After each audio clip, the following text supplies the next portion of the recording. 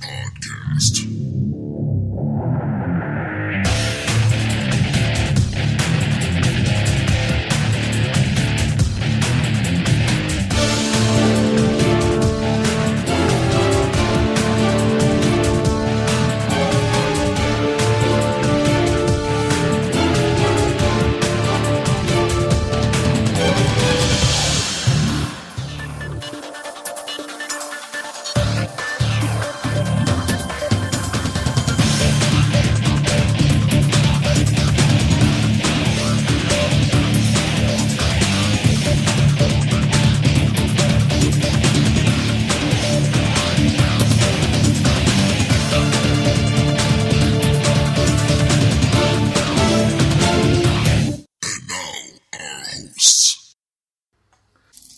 Welcome to the Hardwired Hinterland. We skipped last week's episode because we were doing a lot of fiddly bits. Reasons. And logistics. Yes, logistics and such. The team has decided to go off to Dinosaur Island, which is otherwise known as Lizard Woods. Lizard Woods, and which is its own environ. You just kind of head north according to the map, because there is no north, and make a left at what? What were we heading at? Ice Cap. We avoided Ice Cap, but we went towards Arkansas. Yeah. So basically, they headed toward Arkansas, made a left, and banked around Ice Cap to get over to Lizard Woods. They're a little wondering about a ghost blip they saw on their radar, wondering if in fact a plane might be following them or not. They haven't seen it for a while, so we're not quite sure. There's a lot of strange things in the Hinterland. Who knows what that could have been? Anyways, they've come now into Lizard Woods, a mist-shrouded environ, mountainous, tall, climax forest, Cretaceous, or is it the right term? Yeah. Yeah, it's Jurassic. Jurassic, not Cretaceous, I think. Anyways, the point is that there are two research stations on this environ, one on each side. They travel to the one where they're actually getting a response from their transponders, who welcomed them in after they landed into their enclosure, which had a lot of dinosaurs running around outside. But the actual enclosure around the camp itself was not electrified, but it was fenced, very highly fenced. Palisades. Sticky. Actually, it was a sort of a ring of basically the equivalent of a pike wall all the way around it. Punji sticks. Though they did have a number of smaller dinosaurs in there that apparently they're experimenting with and researching and whatnot. So you guys got there in time to park your plane over in the soft, loamy, grassy surface of this place, sinking in like you were walking across a kid's playing field. We jimmied up the wheels on boards, though. That's right. So hopefully it won't be too bad. Got inside, had a little talk with Sarah Miles, a cryptozoologist. That was something Zach was doing. Apparently, they had a number of duck-billed dinosaurs that had been pretty well trained to lift researchers over the fence that enclosed them. But unfortunately, he stepped in something he shouldn't have and has contracted sleeping fever. So he's now in the bunkhouse, sweating a little bit with cold compresses being put on his brow. Meanwhile, the rest of Tinkerman's transport company are speaking with the head of the research station. Did I give you a name for that? Not yet. Oh, okay. We hadn't actually met with him or had that conversation. That would be Alan Halzane.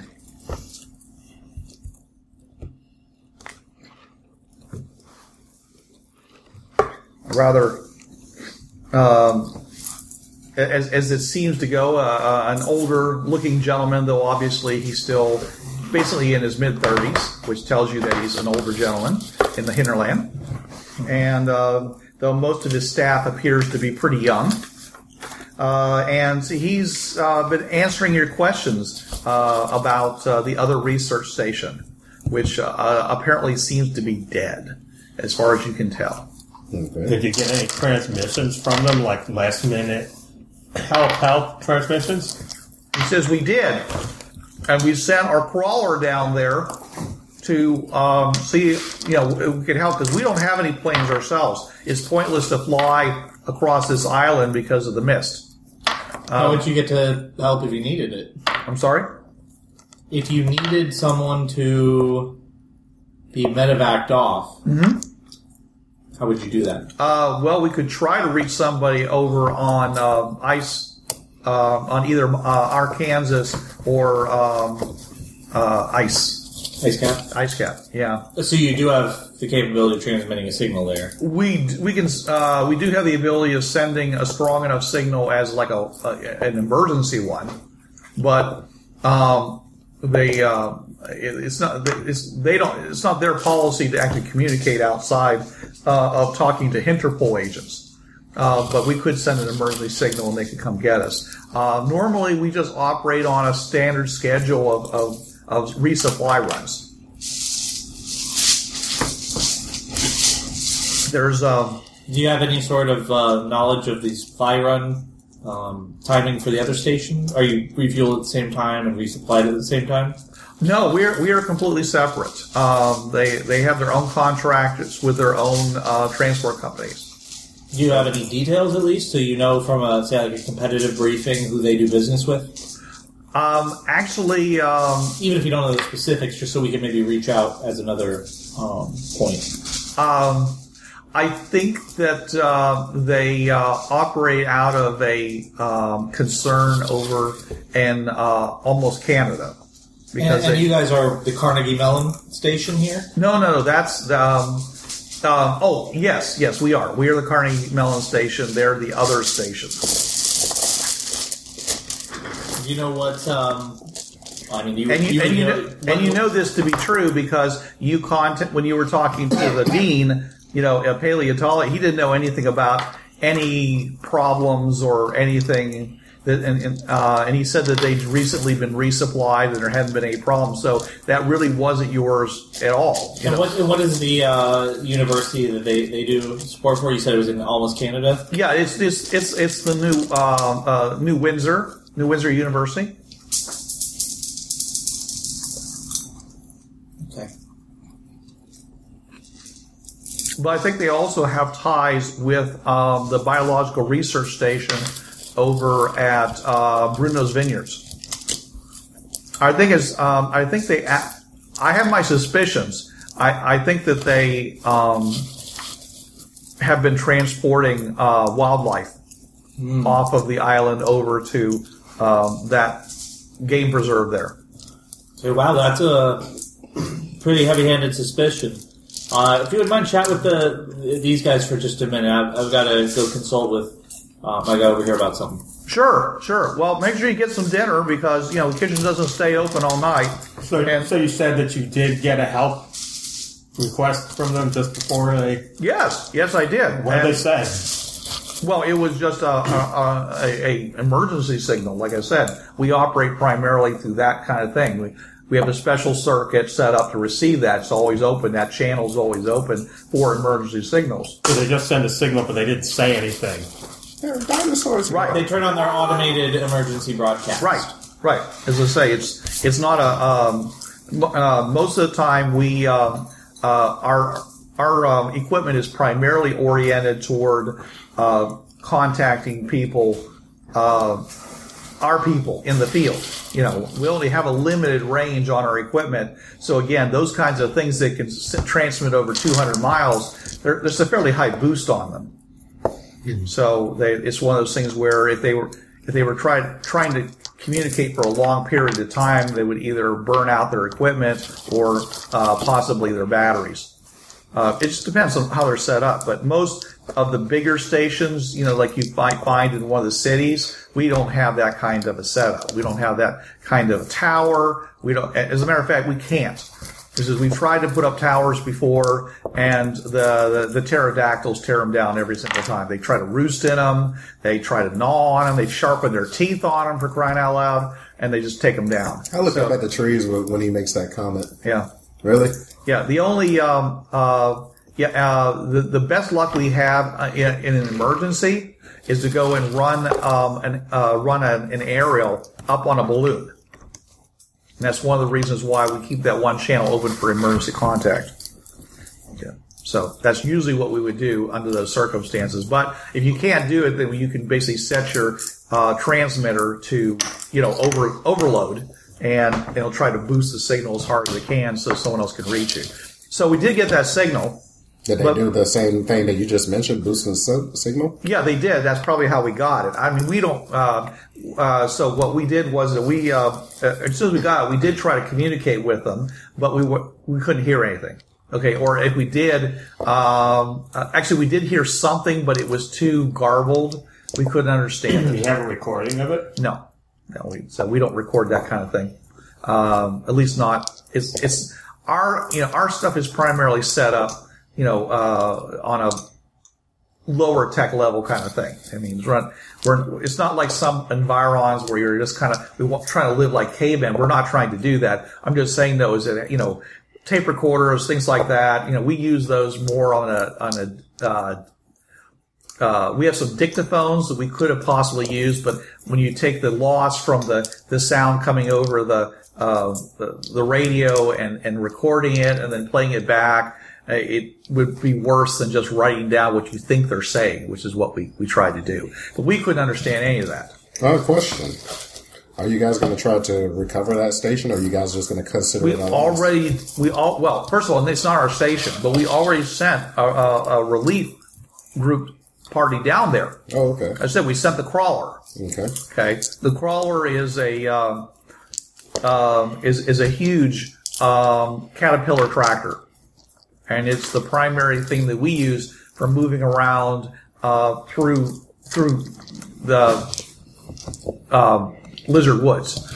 We can't go into the deep forest because it's just impossible. We have early on, and when we were building this station and they started the other one, we went and cut a road from here around the edge of the island down to the other station, and we did send somebody down that road.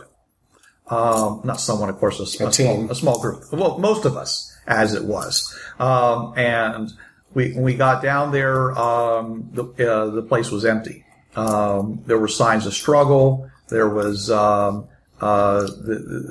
radio had burned out because of what I told you about. You said it was empty. Did it look like anything broke in? Any signs of claw marks or anything that looked like it either came in or came out of that facility? Well, I'm no. This doesn't require a detective degree. You can either see whether something bust in. Did any walls look like they were forced in? Yeah, definitely. The buildings have been forced. Okay. No question of that. Okay, So we assumed it was animals, possibly some T-Rexes. We've had some serious problems with T-Rexes on this island. They're very territorial, and if during their investigation, their scouting or whatever, they had stirred up a nest of them. It's possible they followed them back to their base and laid waste to them. So, hearing this bit of information about how they suspect maybe they were transporting dinosaurs off to Bruno's Vineyard, I actually pulled Eric Beetlebaum to the side, who came from Bruno's Vineyard, just to see if there's, if he heard those rumors on the Bruno's Vineyard side about dinosaurs roaming or dinosaurs being funneled through there. Given that he was with the research team at Bruno's Vineyard working on wine, he probably wouldn't know any technical details, but if it was a commonplace rumor around Bruno's that this was happening, he would probably know about it. Well, they have all kinds of animals there. They have animals from all different kinds of environs. But dinosaurs specifically. I think they had a couple. I don't know about them being any really large ones or anything. I mean, there weren't any like brontosauruses or something. I think that would have been a little noticeable. But I mean, some of the smaller dinos, sure, they could have had them. So they kind of have like an area like Neverland Ranch that has all kinds of animals walking around and whatnot. They have a couple of reserves probably or zoos. Yeah, they have a number of areas where they're keeping various ones. Now, as far as integrating with each other, I don't know. I hear there's a lot of big issues about taking animals that have never, have never been with each other and integrating them. Sometimes, I guess, weird things can happen. So I'm hearing about the T-Rex nest part, because like I said, I'm going to talk with a member of my team real quick while these guys chat with you. Mm-hmm. Jumping back into the conversation, kind of where you left off, I'd say, so, obviously you're here to research and not to harm the dinosaurs, but what sort of stopping power is required to take down a T-Rex? Well, first of all, we don't try to take down T-Rexes, okay? T-Rexes are vicious, but they don't tend to have a lot of staying power when it comes to interest. They lose interest. So mostly what we try to do is we try to wait them out. And they get bored and they wander back off again. Okay? It's kind of an aggression kind of thing. As long as you don't show aggression back, or, of course, turn yourself into an animal by fleeing it, like food. Or if you're small enough, hunkering down helps. The T-Rexes, generally speaking, are only a nuisance. They're very much attracted to the crawler because it's huge. When you turn the engines off, they probably leave it alone. Well, no, they'll come over and push at it and try to bite it and stuff. But it's huge. It's armored.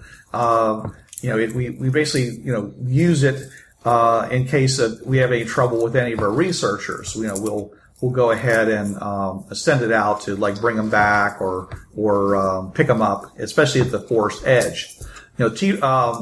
The forest is so thick that the T-Rexes actually are only able to go through certain trails. They're that big. And a lot of other really big animals. So a lot of times, our researchers can slip through the forest, by sticking close to like smaller and closer together trees and remain safe. But if a T-Rex sees you and realizes that you're not food, then they get very, very aggressive and they basically try to chase you out, eat you, stomp you, whatever. It's a very animalistic, instinctual response. Is there something you can like spray on yourself so you don't smell like food to them? There's a lot of smells out there. Feces. You'd be surprised what,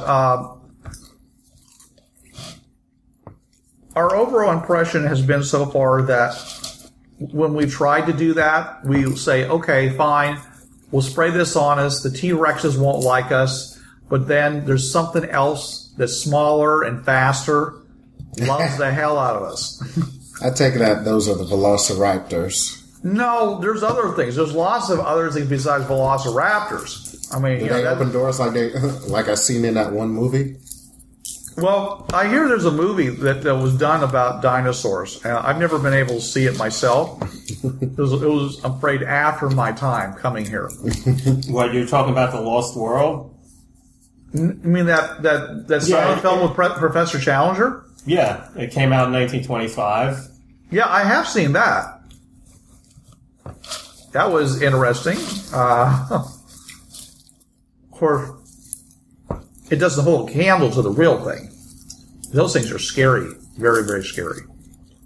And fast. So much faster than you'd think. I mean, they may be lizards. They may be cold-blooded, but they're not really. They're sort of a mix between cold and warm-blooded, and they are very fast.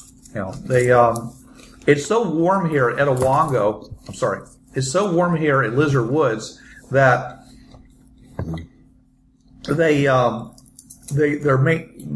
even though they're cold-blooded, they maintain a fairly high body temperature, and so they're very active.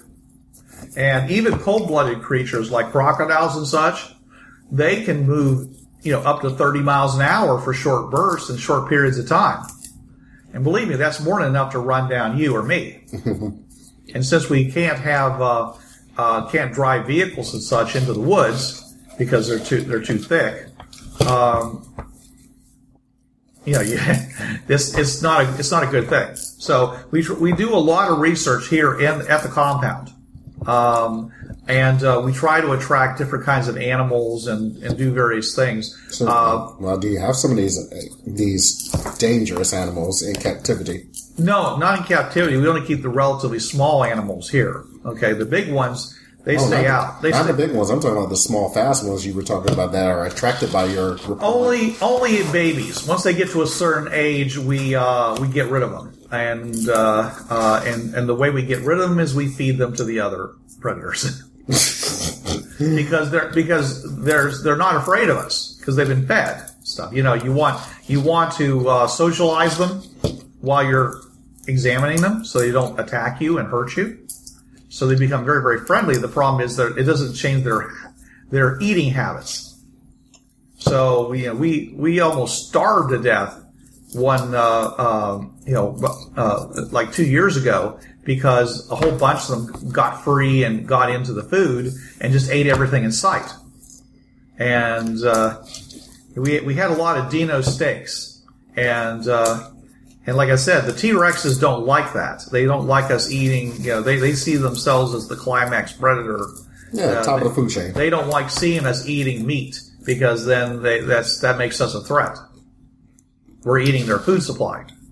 They're smart enough to realize that. So if you eat meat, it attracts the T-Rexes? Yes. It attracts an aggressive response from the T-Rexes. Have you guys tried eating T-Rex?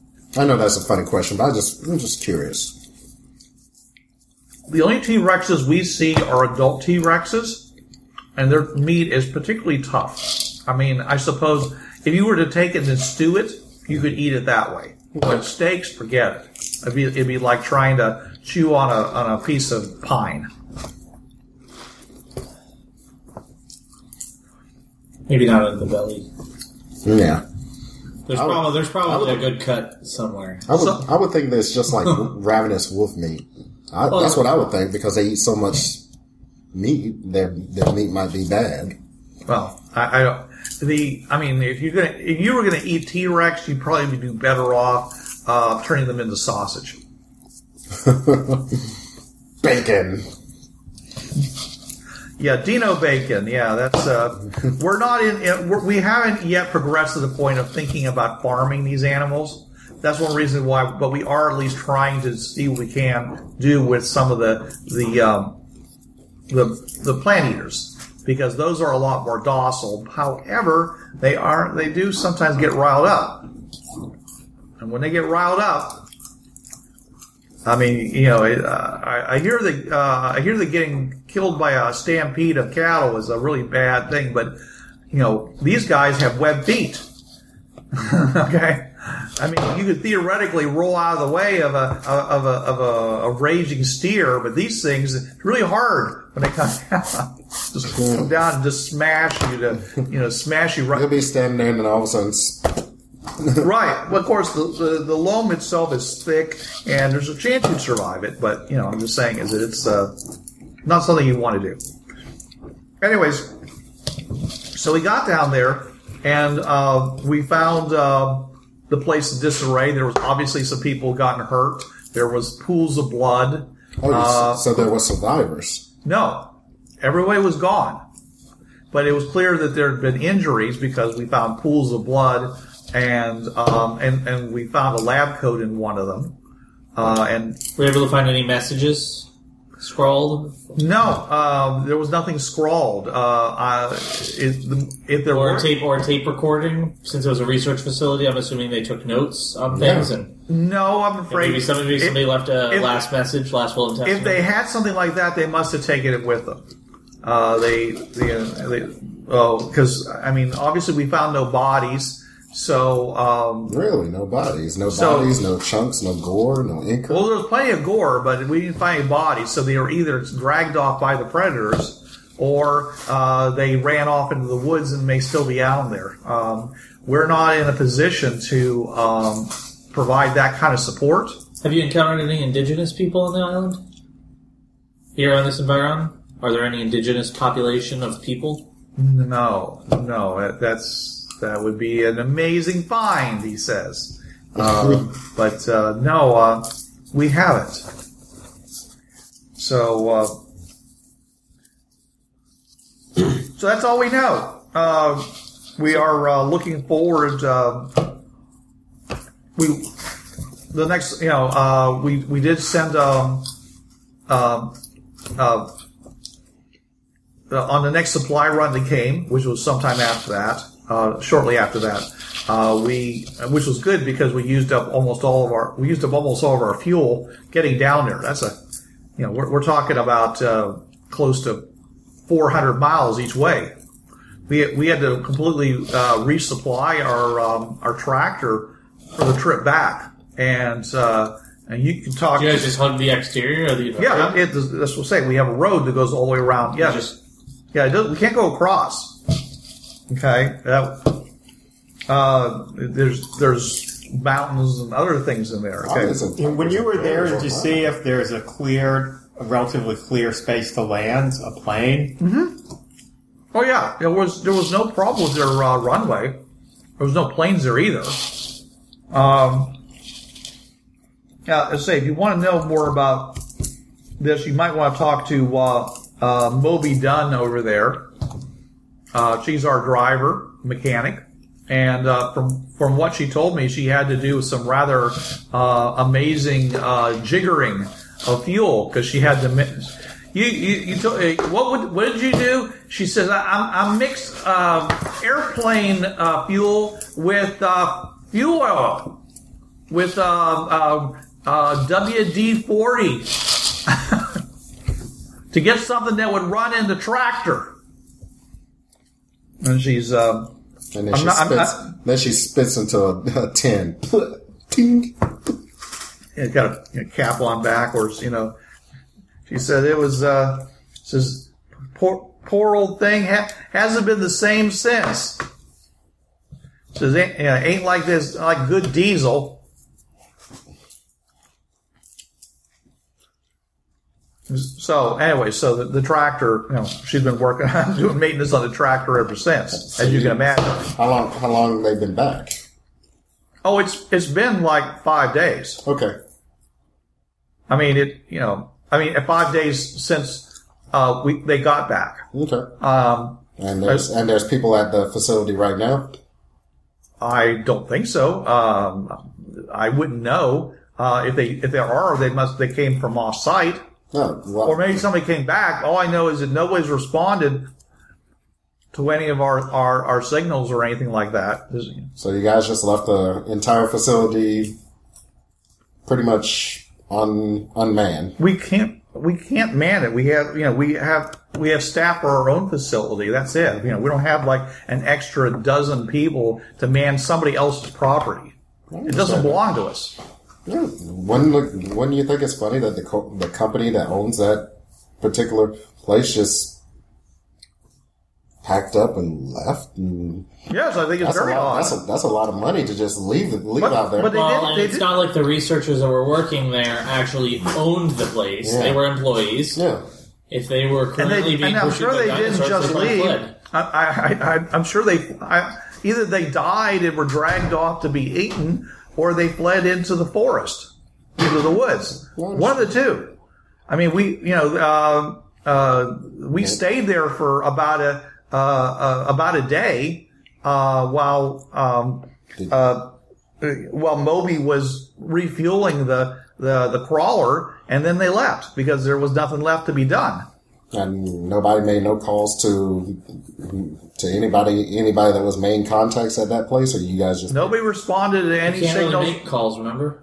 Well, the booster booster signal. Yeah, but that takes up a lot of energy. You have to really amplify your signal to try and get out. Yeah, I'm saying the equipment we have for radios is not that powerful. Yeah, but what about theirs? Theirs isn't any better than ours. That's what that was the question. Yeah, I mean, really good radio gear is pretty rare in the hinterlands. I mean, it's almost always. I mean, it's the best stuff is always restricted to military or airplane use. Mm-hmm. So, for what we need, for what we have, it's sufficient. We're able to keep our walkies going for amount. I mean, we're able to reach out 20, 30 miles into the woods. That's pretty good. And I assure you that I'm not at all questioning that, but I'm just finding it kind of odd that there's no means to communicating whoever is in charge of that facility that probably is either on another environ or even. Well, we sent a message. I told you we sent a message back to. I say, Alan, you'll have to forgive my friend. He's from a different time with different technology. He doesn't quite understand the limitations here in the hinterlands. Mm-hmm. Yeah, we sent a message. Okay, we sent back what we found, the effects that we found back to New Windsor, and that's what I needed to know. Well, yeah, that's you said you just sent it back. You didn't say where. Well, that would be the only place we could send it. Mm-hmm. So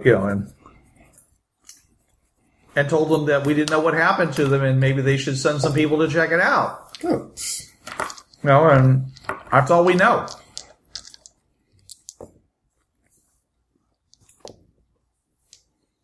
Now, make a nose check.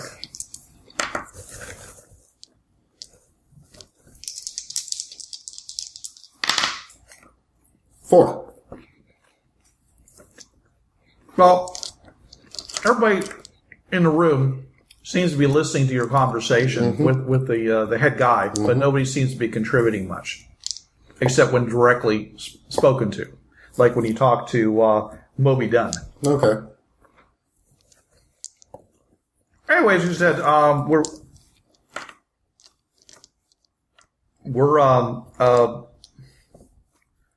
we'd be glad to help you in any way we can. We were just going to investigate. My recommendation is for you to to fly down there and land. Well, there won't be nobody to set up a flight beacon or anything so we can properly land. So that'll be suicidal. No, we know we have a map. We know where we know where it is on the environ. Yeah, but so all you have to do is go down to the corner of the environ, fly at a set speed. So you go the proper distance and then turn in toward the environ, and you should be able to find it. Oh, so you want us to go around the environ, then go that specific air traffic path? Yeah. Okay. Yeah, that's what I would recommend. Because you guys set up those little. Remember how we had to go in? You guys had to set those little flags for us to get in. Mm-hmm. So, was wondering if this was more the same because, of course, this is my first. That would be better. I mean, what we provided you, yes, is great, but unfortunately, since there's nobody there, you're kind of on your own. Yeah. But if you, on the other hand, if you want to, you can try to travel down the road. It's dangerous. You are going to run into predators. But it can be done. I mean, it was done when we first came here. I mean, you guys are obviously still doing it. Right, but we use the crawler now. Except when we go in the woods. So you can go in the, you can try to do you can go across, I mean, we can give, we can set up we have a transponder, which is what you homed in on. Mm-hmm. You can try to use the transponder to go and try to get to the other, the other place. So we left theirs running. Okay. So you might be able to pick it up. Okay. I don't know. I mean, assuming that something hasn't broken in and damaged it, it's very hard to keep. We initially ran a line from the power point on the island, and so did they. But apparently, the field caused by power going down the line attracts them, and they chew the wires. And so our primary power source is solar. We have some emergency generators to provide power when necessary, and of course at night. But it'd be great if we could, and that's one of the things we're trying to do is figure out some way of producing something that would sufficiently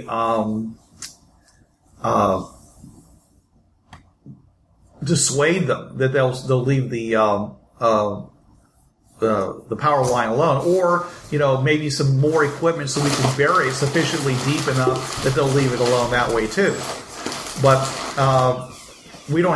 currently we don't have the manpower. We haven't been able to do that. So, like I said, there is a PowerPoint out there. If you wanted to, you could go to that location. You could try to set up an enclosure there. In fact, there is an enclosure if it's still in one piece. I don't know. Electrify it and work from there. From there on, but you're still going to be going about 100 miles before you get to it. How much you guys will pay us if we go ahead and go out there and do it? Why would they pay you anything? They're not an affiliated institute.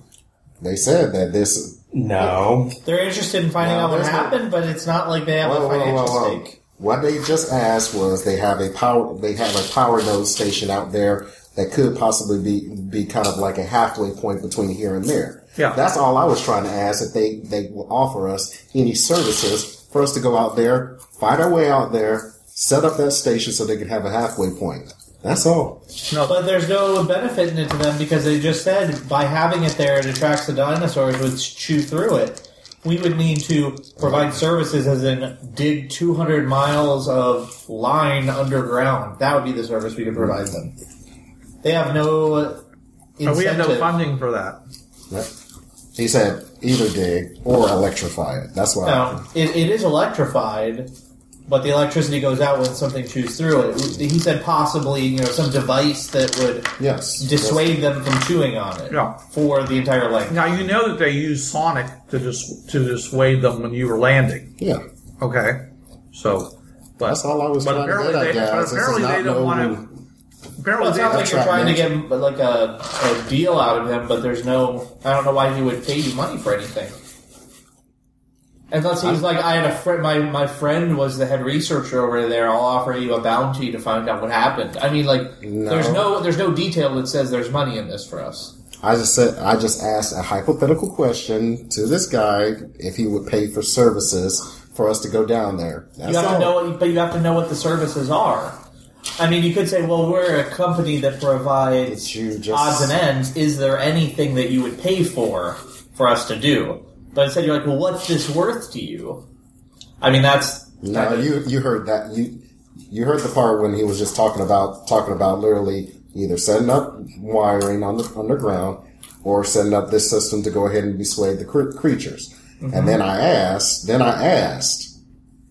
is there a way, what kind of services, or is there a way, how much will that be if we set that up for you? That's all I asked. But they don't have that. It's not like they have a kit, like a speaker kit that they're waiting for somebody to wire. Yeah, we don't have any method right now of repelling the dinosaurs without causing a problem. Okay. We're here to study them. We're not here to cause such a disruption to their environment that we can't, see them in their normal behavior and their habitat. So as much as we'd like that, I mean, we were hoping for it. Most environs have their own lots of power from their PowerPoint, but we don't. So the only, but I'm saying is that it's a location where there is power, and if you want, and of course a ready source of helium. Yeah. So if you wanted to do something, if you wanted to go there, repair the fencing if it's down, set up electricity, power it up, it would be a safe place on your travel to the other location if you wanted to go over land. Okay. That's all I'm saying. Or if you had another reason to travel somewhere else, if you found some lead that said, "Hey, we should go somewhere. That place might be closer to it than our location." Let us say, because we are basically on the opposite side of the environ from that research station. It was done intentionally. Yeah. Okay. And by them, by the way. So it's the new Winston's. The new Windsor research station. They didn't want to make a station near us. They wanted it to pretty much be diametrically opposed because that way. Originally they said it was because they wanted us to, we would be more likely to find different and interesting things by being having our research as far apart as possible. But it's possible they had other reasons. Of course. Maybe, I'm not saying they were secretive. I'm just saying that they're just another corporation out there on the other side of the island. They're a university affiliated research station. Mm-hmm. So, do you happen to know what they were intending to study? What sort of? I'm not sure if you've had any communication with their director of operations to. Kind of see what sort of things, aside from just general studies, if there were any specific projects they were working on, or if they had funding for pursuing a particular, a grant, perhaps for pursuing a particular line of work. Well, they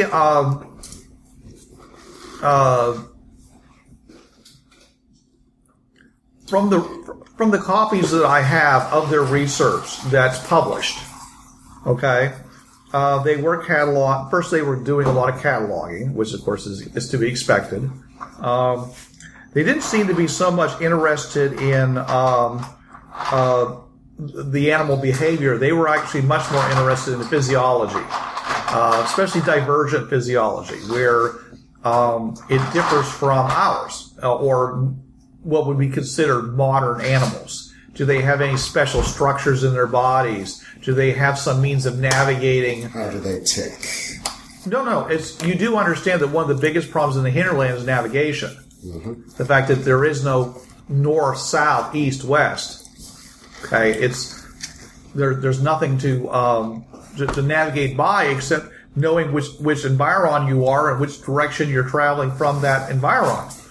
So it'd be. I mean, if you were, if someone was to drop you off 5 or 6 environs away outside of the normal mapping, you would have no idea whether you were 5 or 6 environs away or 50,000 environs away, and wouldn't have no idea which direction to go get back. So the question, I think what they were, one of the things that they were trying to do is they were trying to see how animals navigate, whether or not they, much like, the passenger pigeon, other types of things, they were trying to see if in fact they had some form of navigation, especially since this environment has such poor visibility in it. I mean, it's very misty, it's climax forest. It's pretty dark, is what I'm trying to tell you. I mean, it's right now. You look outside and you see a nice sunny. Well, of course, the sun has fallen, but I'm just saying the sky's gone out. But normally it'd be a nice sunny day, except for the fact of all the clouds, right? A nice bright hazy day. But you get into those woods, and it's like it's spooky. There's all kinds of strange breezes that come up out of nowhere. It's easy to get turned around. One set of trees looks like another set of trees. I mean, we've had more than one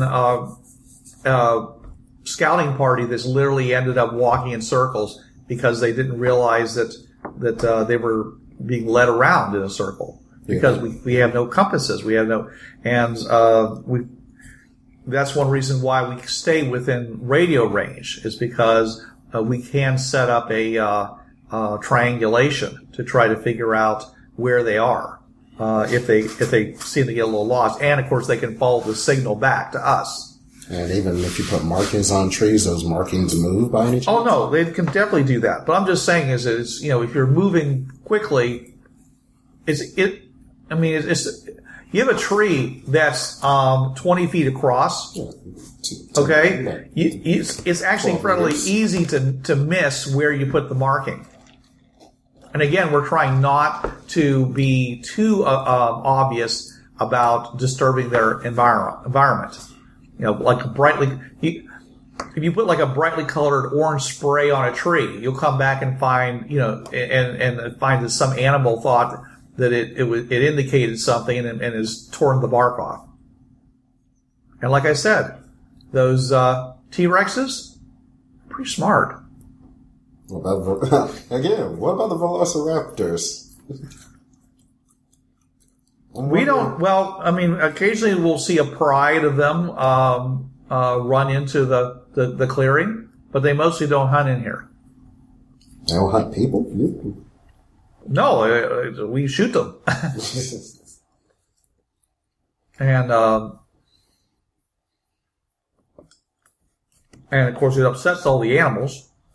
So mostly if anything, we would probably throw meat to them to get them to eat and go away. Wouldn't that bring more back? Not if the meat made them sick. Okay, so you guys did. Okay. Measle meat. Yeah. One of the guys says, he says, some of those sausage drippings this morning, man, I'll tell you, I think what came out of me, was toxic.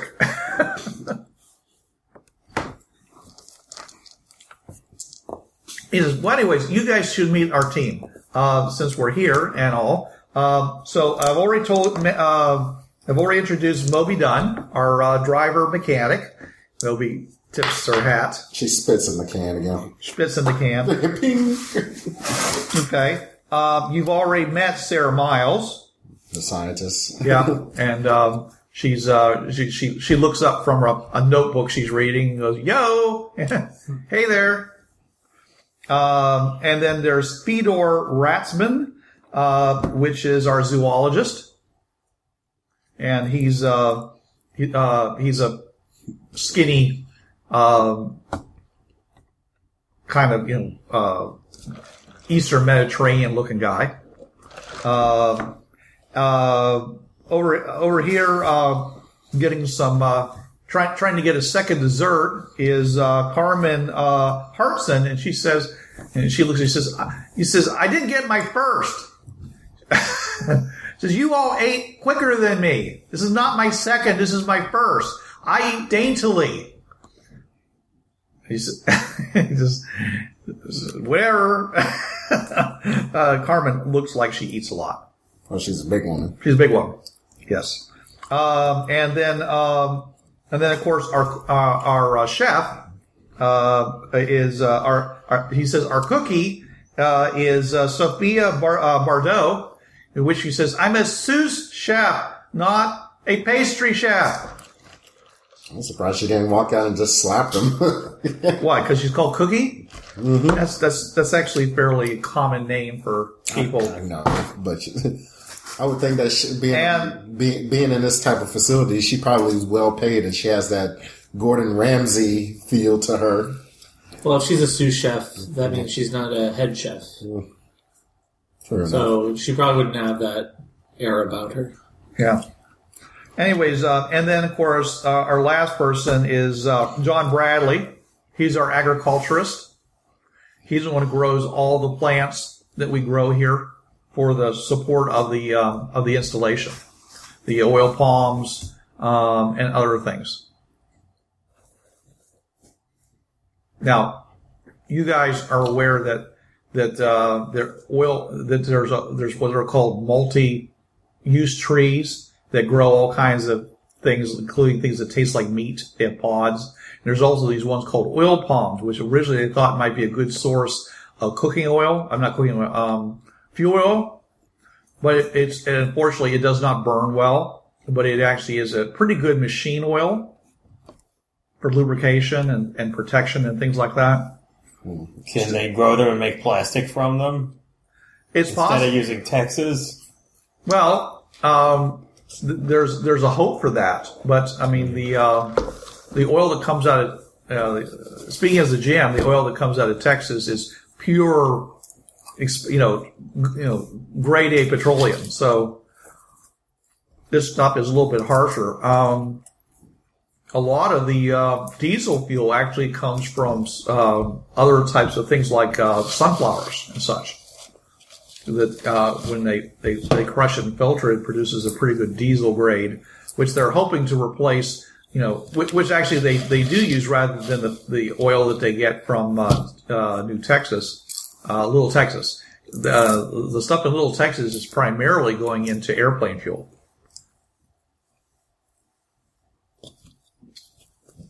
Or, but it will burn. It will burn as a substitute for kerosene. The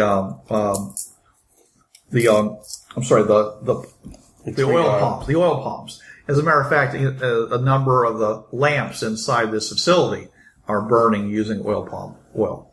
Dang, it must smell real good in here. It does.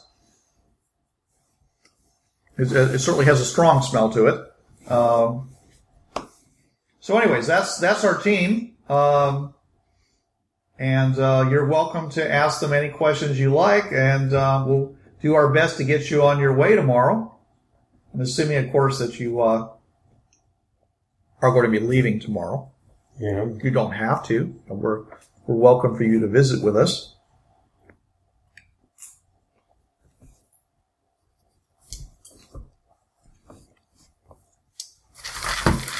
I say, well, we came here to check out the other station.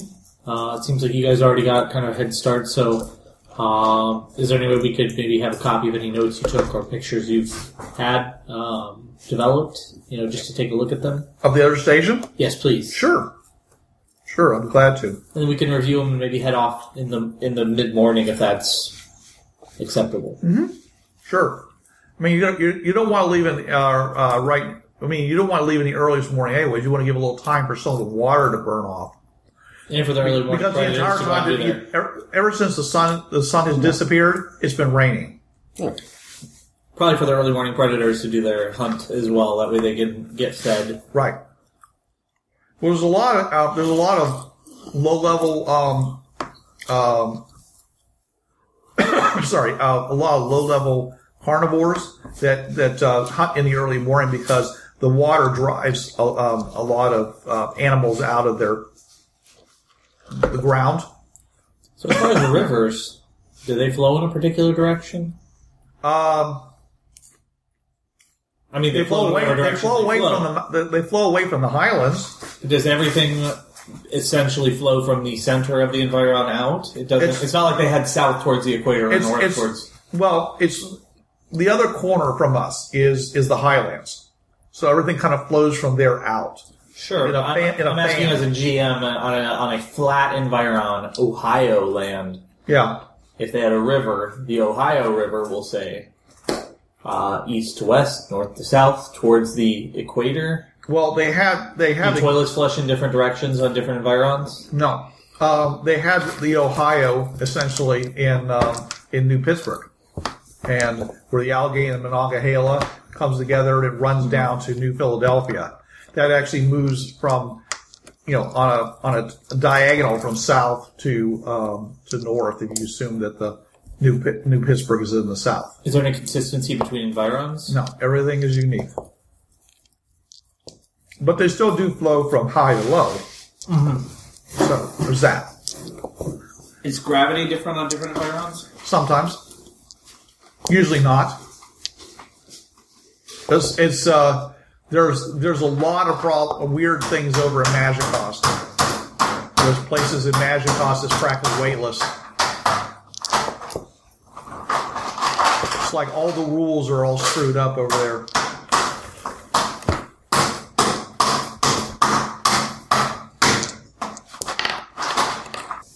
So the people who actually went on that earlier mission, that was Alan, the team leader, went down. Also, Fedor Razbin, the zoologist, Carmen Hartzer, who's the chemist, and Moby Dunn went down. The people who stayed here were Sophia Bardot, otherwise known as Cookie, John Bradley, the agriculturist, and Sarah Miles, the cryptozoologist, stayed here at this facility.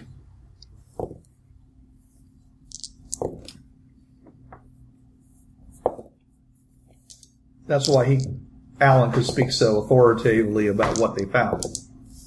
Mm-hmm.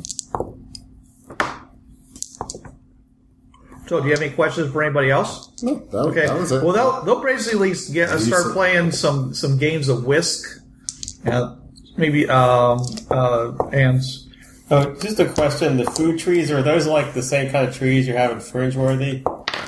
There's some similarities in concept. They're not. They don't look the same. But nobody here in the hinterland would know what that is, anyways. So, well, some people might. If they're Fringeworthy and they're from the Fringe Paths, I'm just saying that. But yeah, the multi-use food trees are very interesting in that they grow all kinds of weird stuff. Can you force them to grow particular things, or like they did with the ones in Fringeworthy? It says here that these small but ancient wonders produce 6-inch pods filled with meat, grain, or vegetable-like pulp. Fry, cold, bake, or broil, each plant has a bit of a different taste. Pork, beef, and lamb pods are prized. Chicken is chicken. Vegetables range from corn-like to artichoke and broccoli. The vegetable pods tend to take on the flavor of crops planted near them. So that's one reason why the meat ones are prized, because obviously they are whatever they are. So, you could really use them to replace the oil palms, or no, the oil palms are different. I was saying, if you grew the next to oil palms, could you just get an infinite supply of pods full of oil? No, they wouldn't grow that. They grow food. And the oil palms do not taste good at all. The oil breaks down at higher temperatures and is useless for fuel or lubrication. It produces a low-grade heating oil.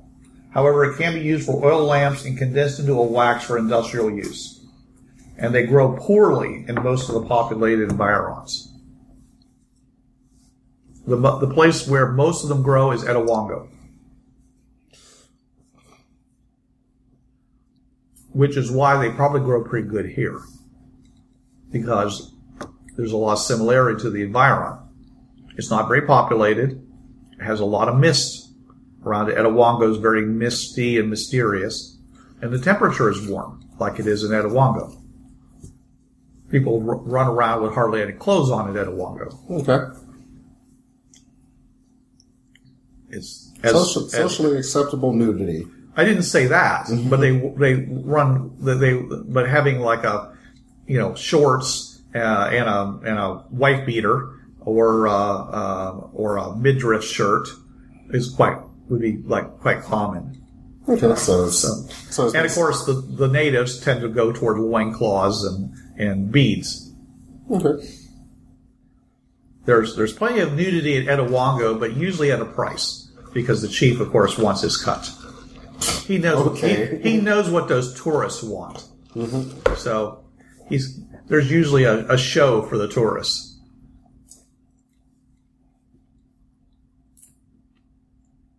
All right. So any more questions? Where do we sleep? They'll find places for you in the bunkhouse. They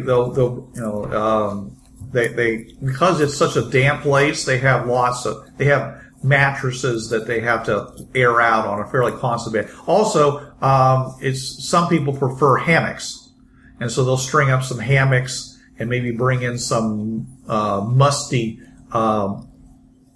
bunks, mattresses for you guys to put down on the floor, hang from hooks. You guys can decide how you want it.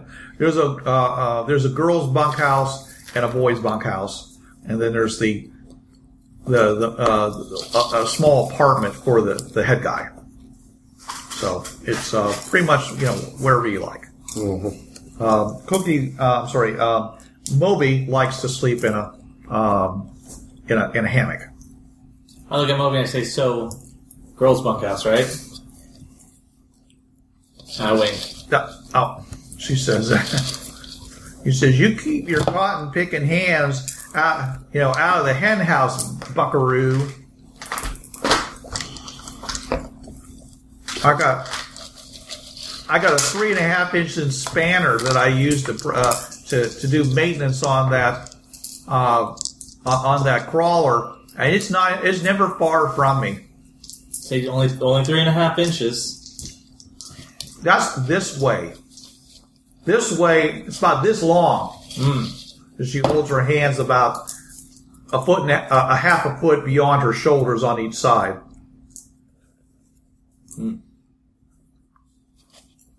Well, hopefully that's working out well for you. One question. So this is a scientific research station. Right.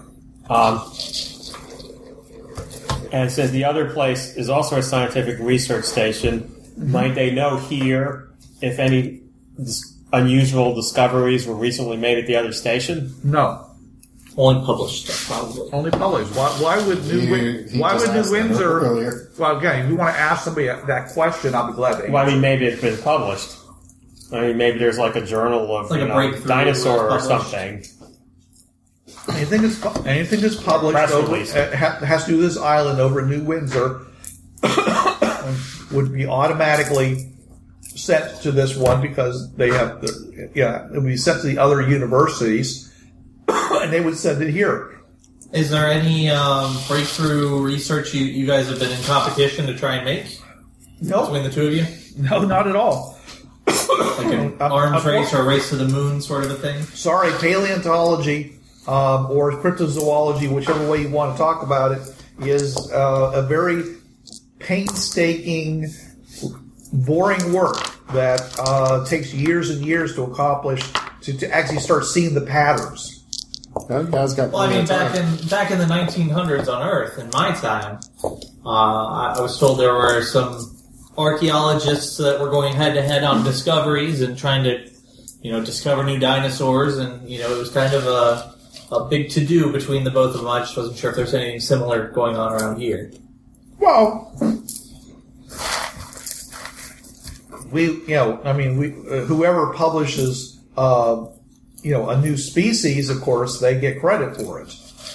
So they're standing, it's somewhat regular. So we are out there busy trying to do our scouting and such. But I'm just saying it's a big forest.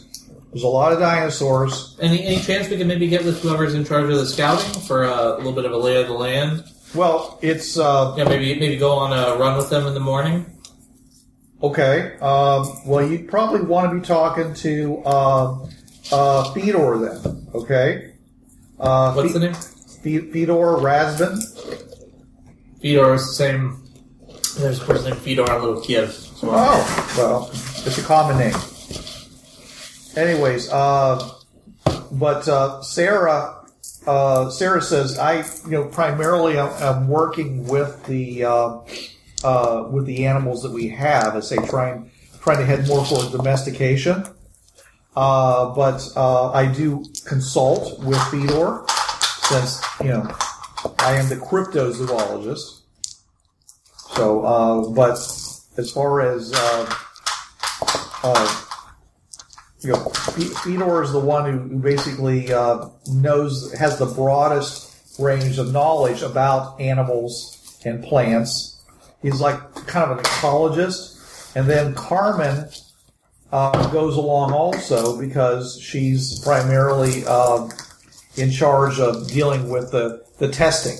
Collecting the samples, testing them, seeing if there's any new organic compounds. So as far as like scouting runs, I mean, you guys probably go out on a semi-regular basis to try and see if there are any species you haven't found previously. Oh yeah, well, we go out, pretty much every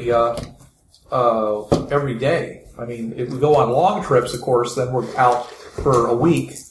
Doing an arc, doing a circle. Well, it's more like a loop. But anyways, but you go on those trips. No, I don't. I say I'm mostly involved currently with trying to domesticate these dinosaurs, because I mean, if we can get these dinosaurs, some of these dinosaurs have very tasty meat. T-Rexes do not, but some of these do. And if we could get them domesticated properly, we could give those new Texans, a run for their money with their beef ranches. And do you guys have any form of tranquilizer that you guys use to subdue large dinosaurs? Yes, as a matter of fact, that is the primary thing that we do. There's also there's some short range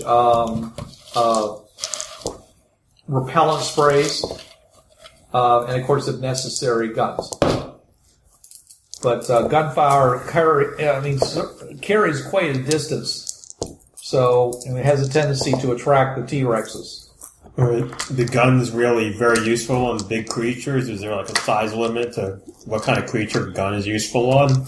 Well, if you fire at one of the little biters with a Nitro Express rifle, you're going to blow it into a zillion pieces. But if you don't use one of those on a T-Rex, it's not even going to notice you. And where do you have a contract to acquire Nitro Express rifles? Well, we have pretty much all we need. I mean, if you needed more ammo or one broke. Well, it all goes through our regular supplier.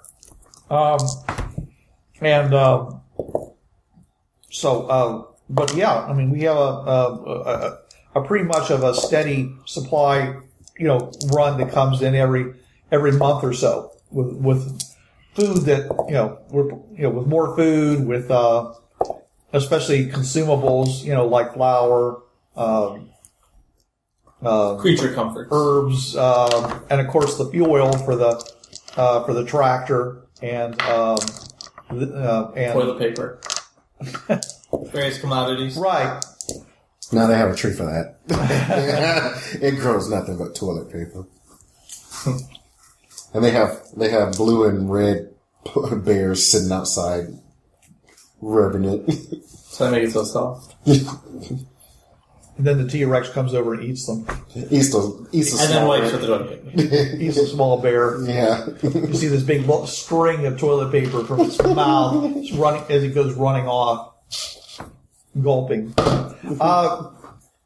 Anyway, so we they go out on a regular basis. But like I said, is that normally we go out. These days, we pretty much hit the close ones in. I don't want to interrupt. With the crawler, correct? No. We use the crawler to get to the.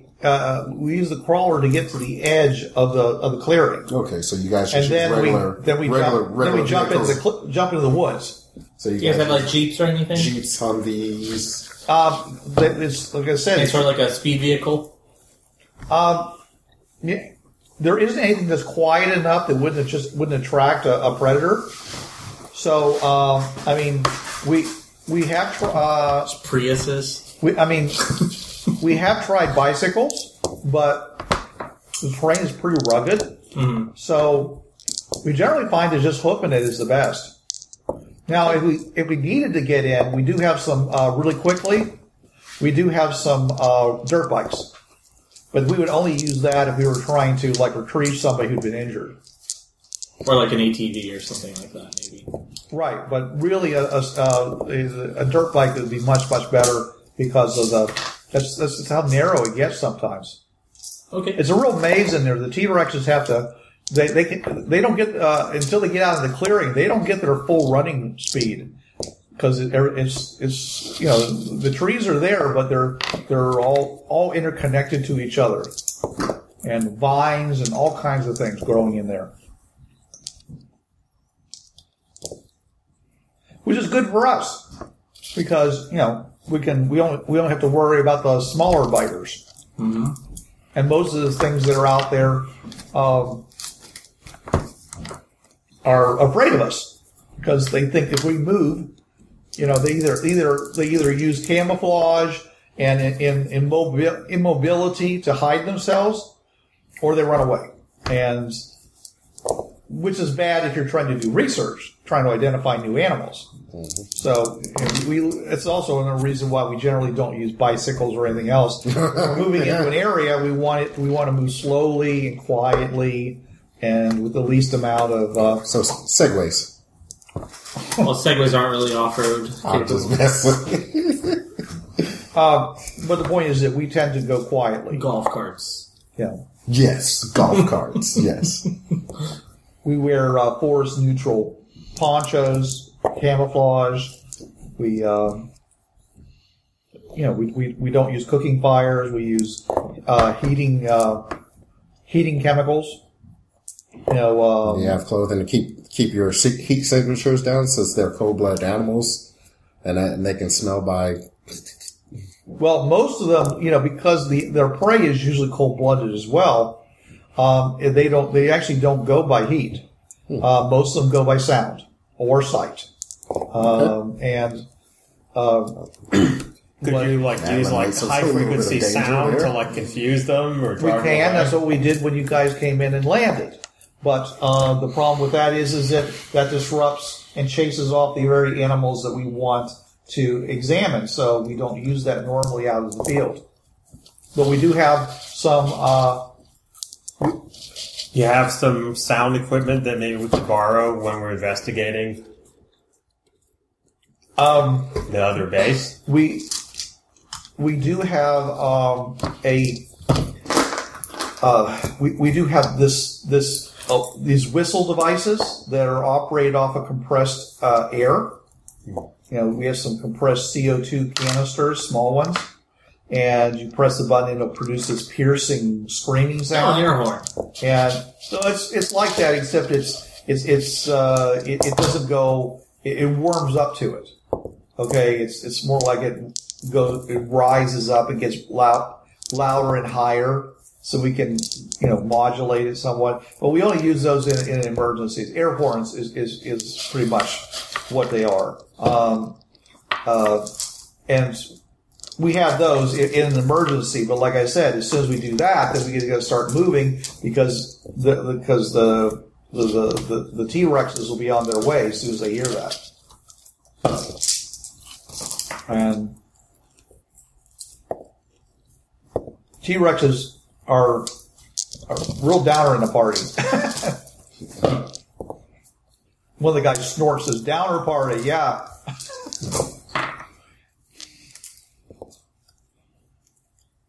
So, well, like I said, it doesn't really get cold at night. It's still going to be pretty warm, so you might want to strip down to your underwear when you're sleeping. They're blue. Yeah, I know.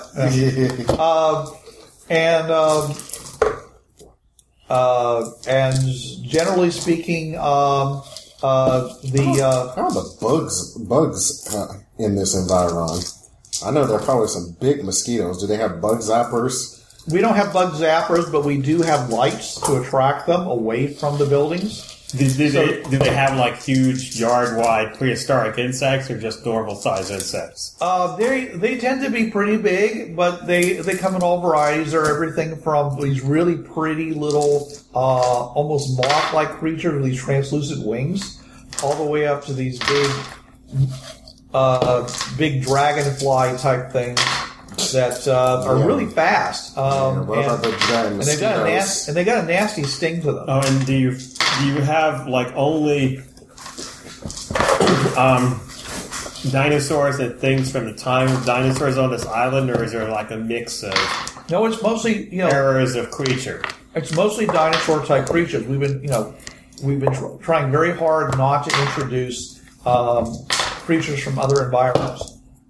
I mean, you'll occasionally see a tiger or something else that would be anachronistic if this was really millions of years ago. No, not at all. No, that's one reason why we're doing the research here, is because we're trying. As far as we can tell, this is a pretty good representation of how things were in the Jurassic period. But like I said, is that most of the insects, if they bite you, they're going to do it because they're stupid. And the insects are stupid, but the point is that we don't smell right to them, and we definitely don't taste right to them, as we're warm-blooded. And so generally speaking, if an insect bites you, it's not going to keep on biting you. It'll bite you and then move on. So unless you have some kind of allergic reaction to its to an anticoagulant, it might stick into you. And of course, some of these dinos have really thick skin, and so some of the insects have some rather nasty proboscis on them. So, or some. Have people have any parties ran into any deadly insects or even flora? Come thinking about it, flora is actually far more dangerous than the insects are, because a lot of them have coatings. No, they have coatings on them that are toxic. And if you have a coating on you, like some spines that are toxic enough to dissuade, like a Stegosaurus or a T-Rex, that can damage your nervous system. Kill you. So, but it's not usually a problem. I mean, those, like I said, they're designed to protect themselves against a T-Rex. These spines are this long. You thought about using those on your walls by any chance, or find a way to grow them around the walls? We have considered that, and we have you'll see out there that there are some of them planted out there. Okay, so you guys are actually trying to use, but it's one of those things we're continuing to experiment on.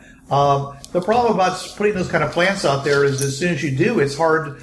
If you put it next to a wall, they grow onto the wall, and how are you going to maintain the wall now? Because it's like barbed wire. You actually put a post there so it can grow around it. But the point is that if you put it like as part of your defense, anything else as part of your defense is therefore going to be hard to maintain because you have this toxic, poisonous plant right next to the thing you might need to maintain. It should grow them like a moat. Moat? Yeah, that's what I'm saying. We have thought about putting up like a hedge. Putting it up as a hedge. We're trying that. But, I was about to say, I'm not talking about But they grow in the forest. They don't grow out here in primarily out here. So, like I said, we're experimenting on it. See if we can get them to grow in the bright sunshine. Okay. But they tend not to. And like I said, most of these animals live in the deep forest. Can they be used as weapons, like, cut off a thorn, attach it to a pole, and you have a spear that'll poison a dinosaur? It'll probably be good for one use. Probably. Yeah, you could. A couple, it's not like it's a stinger on a bee or something. It's going to continue to have its coating. It's just it'll dull over time in effectiveness. We do have some hand crossbows that we use them as like little darts on them. I mean, like I said, they're this long, so it's a hand crossbow. Have you been able to extract any of the coating from them to use in other applications, like as a propellant aerosol? No, but they make a dandy roach killer. I say, wow, look at the time. It's so late. I can't believe we've kept you up this late. Thanks for obliging us. For we don't get too many visitors, so it's kind of a treat for us. So we're glad to see you. What time should we plan to be up? Daybreak. Is there any sort of a taps or any sort of a sound that's played to notify everyone that it's time to start the day? Coffee. We wake up to this. Yeah, it's the one thing that we splurge on, is that we actually have coffee in the morning, and it's the one creature of comfort we allow ourselves, because otherwise we're in a fairly primitive situation. Mm-hmm. We don't have the theater, we don't have the radio, except for things. Whatever people have been able to bring as far as music is concerned. We you don't have instruments at all? Guitars, things like that people bring to... Well, that would require somebody actually having talent to be able to do that. And unfortunately, nobody in the team actually has any talent in music. we're a kind of geekish bunch. We spend all of our time studying rather than being in the band or whatever. So it would have been nice to plan for that. And I believe that that John Bradley is actually trying to learn how to use a guitar. He says, the Mist does terrible things to the guitar. I have to retune it every single time I want to play it.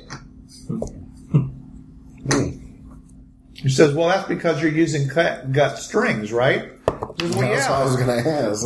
He says, what else am I going to use? Well, you could try steel strings, like a steel guitar. He says, what am I? Am I from Trinidad, Mon? So there you are.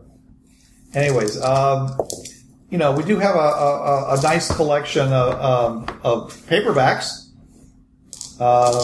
Mist doesn't do anything to those? What? Mist doesn't do anything to those? Yeah, but they were already waterlogged anyways. They were all salvaged. So we got some of those and the book is instead of it being a couple inches thick, it's like 2 or 3 times as big because of the paper pulp swelling, and but you can read the words, and it's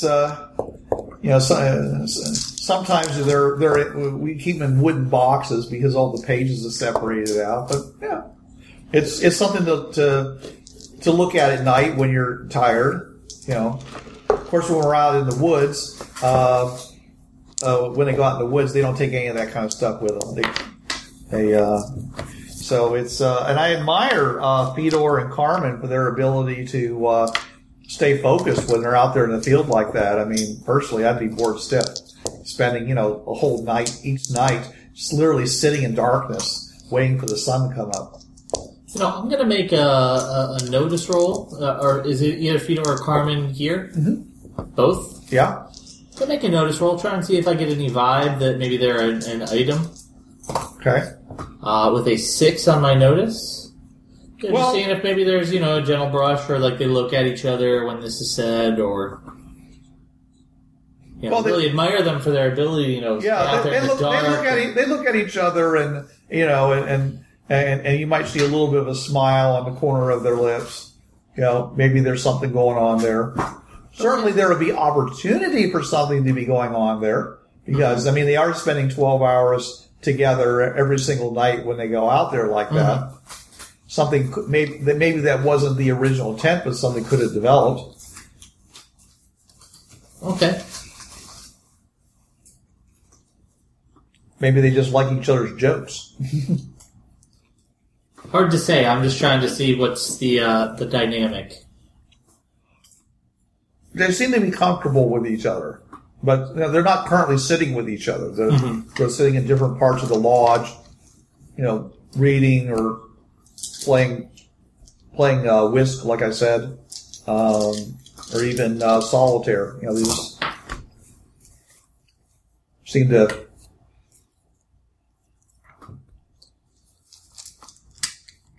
Excuse me. One of them has one of those magic eye posters. No, it's one of those magic pad things where you write on it with a wax pencil, like with a stylus, and you can and then you can use a little eraser to Well, wipe you pull the strip up and to erase everything, and it looks like it's a Sudoku game. And they've got a book, and the book apparently has a whole bunch of Sudoku puzzles in it. So as they finish each one, they pull it up there, then they go and they put in the various things for the next game, and then they start working on the next game. I'll put a tic-tac-toe up there. While they're in the middle of doing it. Pretty sneakies. And I'll walk away. Hear this sound as they erase it. I put a happy face. Yeah. Have a nice day. Actually, most of them, we have, they've been sitting around very politely while you've been talking to Alan. But once he actually finishes talking and kind of retires back to his apartment, they get a lot more social with you guys. They start asking, but they're asking you questions about yourselves. Who are you? Where did you come from? How long you been in the hinterland? Why are you blue? Okay. Is that your is that your eye? You got a license for those guns? Is that your normal eye? Yeah. And I know they got questions for Alfie too. I'm like, me and Alfie are just special. Yeah. They ask her, of course, about her missing legs. I thought she had arms too. I thought you said pretty much it was her bottom of legs and her arms. No, her arms look normal, but they've got things on them like things could attach. Oh, okay. So like studs and stuff. So so she's basically Battle Angel. Yeah, that's what I noticed before. Okay, well, I know what Battle Angel is, but I'm just saying is that it looks like if you had the right kind of futuristic gear, they could plug into like the nerves in the arms so that the gun becomes an extension of her body instead. As long as she doesn't pull her arm out like that and it unfolds. You see no evidence of that.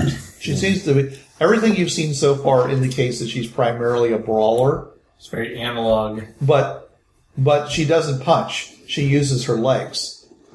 She has a tendency to, as you said, she has a tendency to jump, somersault, and scissor, which is very effective. It's, she's demonstrated a couple of times by chopping through a wooden post with her legs for you in a single.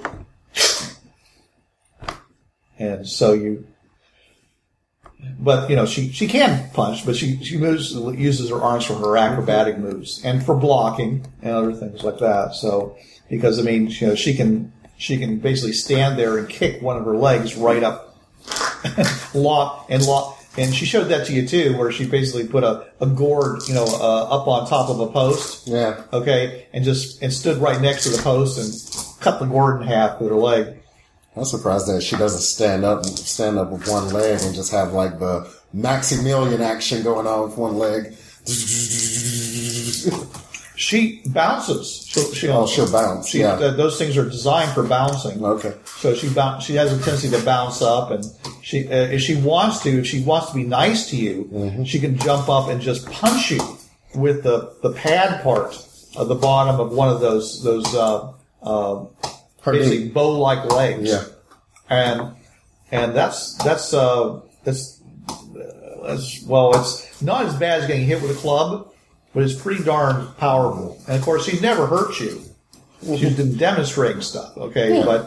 But you can see that she's very acrobatic and very fast and stuff like that, and very tough, as you found out in some of the previous situations. She definitely can take a hit. Yeah. So, all right. So, but they're asking you questions. They want to know about Alfie. They want to know about you. They want to know about the strange hair growing. That's a different color. I'm French. Why is your hand a different color? No, I got that right. I got that. The other hand. No, and the fingers, these are in gloves. That's all I say. I take off the gloves. All right. But I'm just saying, it's the little things. But it's warm it's warm here though, and people don't wear much in the nighttime, so you got to take your gloves off then, right? He can keep his gloves on, but he'll be taking his shirt off for sure. I will not take off my gloves until I go to my bunk room. There is no bunk room. There is a bunk room for everybody. So it's kind of like a hostel. Yeah. Yeah. Okay. There's the girl's side, and there's the boy's side, and you can hang. Like I said, you can hang hammocks in there if you want to, or you can lay on a bunk on a mattress. But the mattresses that they're giving you to sleep on are a little bit damp because they were drying them out, fumigating them and drying them out. The ones that they're on are the dry ones. So I give them a little bit of talk. I tell them about my inventions. I show them my little shotgun and the little cell that recharges it and whatnot. Wow. So you ever tried that on a Dino? No. But I might have the opportunity tomorrow. Well, unless you want me to go ahead and shoot one of the ones that you have outside right now. Oh, no. Well, first of all, it's dark out there. But the pins that you have is right there. Well, don't you have ones that you can just... Don't you have ones that have been bad to you? These are herd creatures that we are domesticating. You get them moving, they all move. I mean, they can break out of those enclosures that they're in if they really are motivated, but they don't usually because it's nicer inside. Don't you have small ones that you're probably studying? Yeah, but those are in cages. We're studying them. We don't want to hurt them. I mean, you know. Do they have the big sign that says PETA up there? No, but when you're a research animal, you don't, unintentionally hurt your research animals unless you're doing it for a specific reason. Well, they asked if have I shot a dino. I was just like, okay, they just asked the question. Because how effective are they versus dinosaurs? I wouldn't know. I've never seen a dinosaur before until now. Okay, well, which I will just like anything on the. I guess you'll find out. I reach in my backpack and I actually pull out a hollow point bullet and I set it on the table. I say, "Imagine this is pretty effective." It's about a 4-inch bullet. Hollow point designed to expand. So it's a rifle round. Yeah. Yeah, that would be pretty effective. As long as you're not trying to put it through the brain case of one of these dinosaurs. Mm-hmm. What would happen if... thick skull. Yeah. Very thick, yeah. Probably want to go for the fleshy bits, the neck, somewhere in the chest, cavity. It's puncture lung or something. Third row down. Yeah, lungs are a good choice because the heart is such a massive piece of muscle that even soft point rounds have a tendency not to work very well. Well, technically, a person will not know if they got their heart completely blown out. The body will not follow for probably about 2 to 3 minutes. Oh, with such a large heart, I'd imagine that it'll take even longer than that. No, I mean a large heart would pump blood fast, or it would siphon off one end. Probably bleed out pretty fast. No, not really. They close it pretty good. Usually, if you want to take out a heart, you got to use a explosive round. Mm-hmm. We have a gyrojet rifle that we use for that purpose. Yeah, but I know the damage is there. I mean, it doesn't stop them from if they're in full charge to you. Well, if they don't get the blood to the brain, I mean, they have small brains, but if they're not getting any blood to it, they get confused. Mm-hmm. So yeah, if you're staying right in front of it, it's going to run right over you. Mm-hmm. But if you shoot someone one of those things on the heart and their blood pressure drops and their eyesight fades, then... Well, that does take a while, though. That's a large animal. Not really that long.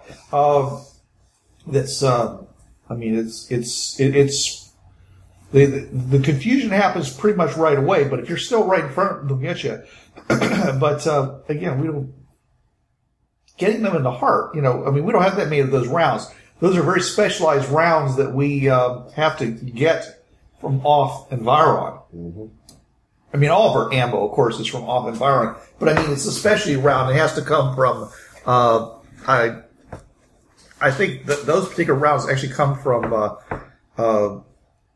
either New Texas? No. Oh, yes, New Texas, yes. Little Texas, no. It's legal. No, where do they come from, Fedor? Fedor says, they come from, they came from Anson's Kingdom. They're used on their airplanes. The Air Knights use them in their machine guns. Air Knights? Who are the Air Knights? The Air Knights are the elite fighting squadron of Anson's Kingdom. That's where all the lightning crystals come from. Well, I know that, but this is the first time I've ever heard about the Air Knights. Yeah, they're a whole hoity-toity bunch. I mean, any famous ones? Oh, many famous. They're all famous. They're like the elite of the elite. You know, I mean, they're not all natives. You know, he hires he basically the best pilots want to get inducted into the Air Knights, and there's fierce competitions for piloting skills, and to get invited, to even be invited to attempt to get into the Air Knights is a big thing for pilots. So I'm surprised you hadn't heard of that. Anyways, they use them on their. They're one of the few places that can afford full tanks of jet fuel, of high test airplane fuel. You know, their planes are the best in the environs. They're the richest kingdom in the with maybe the possibility of New Acre. And that's only recently because of all the stuff that they've been doing with at their Aerodome, the big improvements they've made over there. But Ansem's Kingdom has always been I don't know what you call it, not the Taj Mahal. I guess they're the Saudi Arabians, so to speak, or the South Americans, because they're the ones with the diamonds, right? In Old Earth. South Africans. South Africans. That's right. South Africans. Sorry, it's been here a long time. Forget the details. Anyways, they. Well, his Earth could have probably. Because it's the only place that they found the lightning crystals. Mm-hmm. So of course he can basically name his price, and his price is always the highest the market will bear. So Ansem is well. I mean, I guess being part of the royal family would be really sweet. Be like one of those Japanese animes where the kid basically spends $1 million going out for a cheeseburger. Yeah. And then all of a sudden finds out he has psychic powers that he can go ahead and make everybody do what he wants them to do. Oh, I think with that much money, you could probably do that anyways. Yeah, but it's cooler to have a cool little anime demon eye to let you do whatever you want them to do. Oh. I guess. Well, I'm sure when he says that, people look at his eye. Yeah. Look at me. John looks at you and he says, Professor, he says, maybe you and I should talk. Okay. And he walks over. He says, you look like you really look like the kind of guy who's not afraid to try something new and different. Okay. You're starting to get my interest. As an agriculturist, I grow a lot of unusual plants. Okay. And there's some in support of the environ here, but also trying to see how other plants react to being in a different environ. You see, try to figure out ways of making different plants that are not food producing, but self-sustaining. No, that are a cash crop. Let me say, okay, that only grow in their normal environment. If you can get them to grow somewhere else, that's a big benefit. Okay, and there's clients out there that could possibly pay me big money for that. So I have a wide range of plants that I'm working with. I go ahead and put my arm around his shoulder. Lead the way. Oh, here. All right. Right. Okay. So he says. He says. First of all, he says. Do you smoke? I pull my coat pocket and you see the vintage cigarettes I have. He says. He goes and he reaches into his coat and pulls out this thin case. And he opens it up there, and inside you see these 3 long hand rolled cigarettes. He says, "I don't notice. Check the smell. Try one of these." I smell it. Okay. I rolled a 7. Okay. How's it it? smells like pot. I go outside.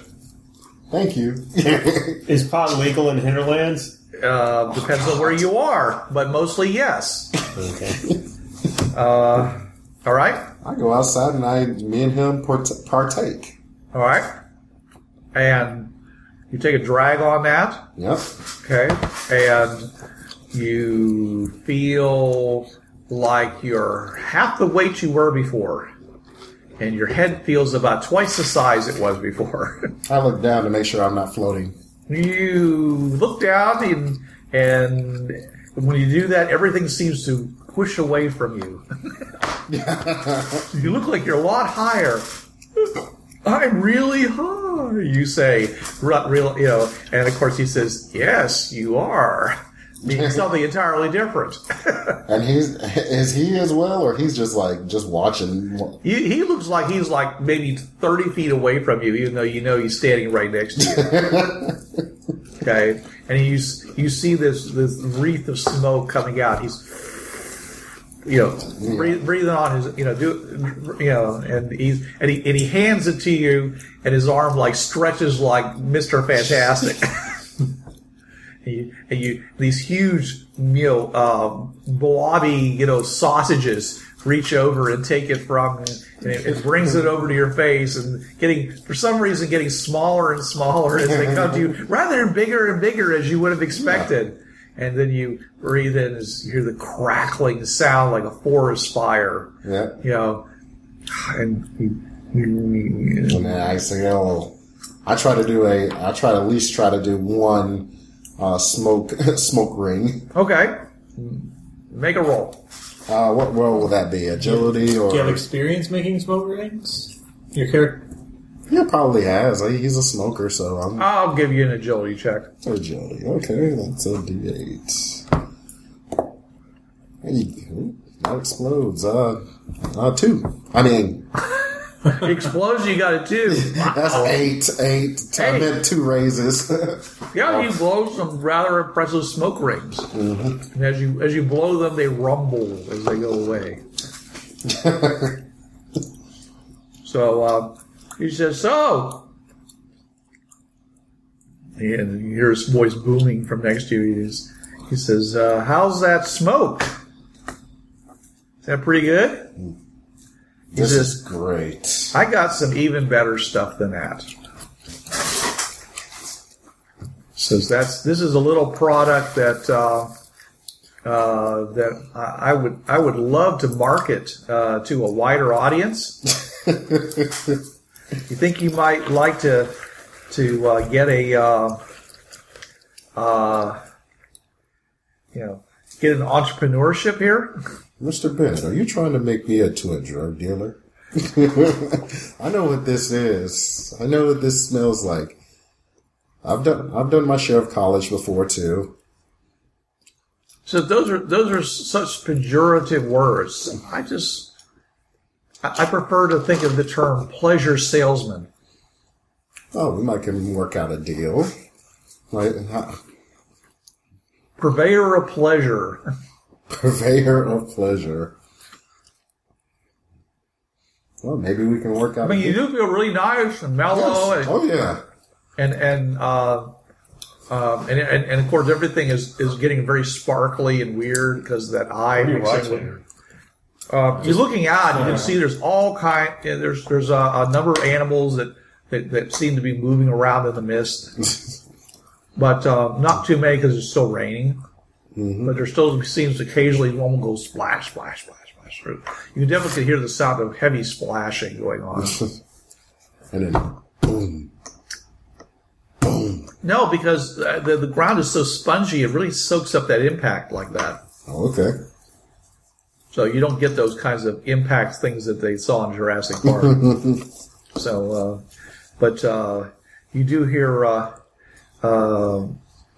You can hear the sound of things moving, basically pushing their way through the trees, mm-hmm. And the kind of a wet scraping sound from time to time as things go in and out of the forest. Yeah, I'll go with Mr. Agricultural Guy. And the one thing that you really expect to hear and you don't hear, there's no crickets, there's no frogs.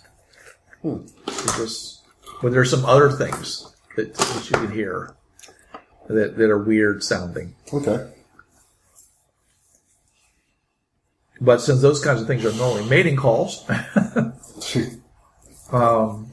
they tend to come and go. Well, crickets are insects, so there can be insects here that make noises at night, right? Right, but they're not crickets. What do they sound like? Do we hear anything? Warbling sounds, things that are like crickets except a different pitch, a much different pitch. None of the classic sounds that you were expecting. It sounds like you're on an entirely alien world here. It's kind of cool in that regard, but at the same time, it's a little disquieting. But the smoke really helps. Yes, it does. You're like, this is so interesting, you know? You hear a little padding sound, and you look down and you see there's a 2-foot-tall duck-billed dinosaur of some kind that's padded up to you and looking up to you with these big, round eyes. I take a good inhale. Watch it be sentient. Can I go down?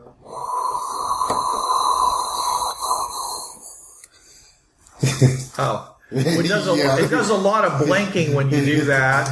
Okay. Yeah, here, join the party too, Ducky. And topples over. Oh my God. And he says, I think he killed it. How could you? And you're like trying to take the giant sausage fingers, like no, pick me up. Breathe. You're bringing it up there. You're like you're doing mouth of duckbill resuscitation. Mouth duckbill. I forgot Hilo is a detail. Right. Yeah. Right. And just as you're about to do that, okay, its mouth opens up and it just projectile vomits all over you. Wow! And John is like dodging, running. He's like, oh my goodness, man. But you're pretty sure it's breathing fire. Yeah. That's how high you are. No, I'm thinking it's a rainbow. All of a sudden it just opens its mouth and it's just... Yeah.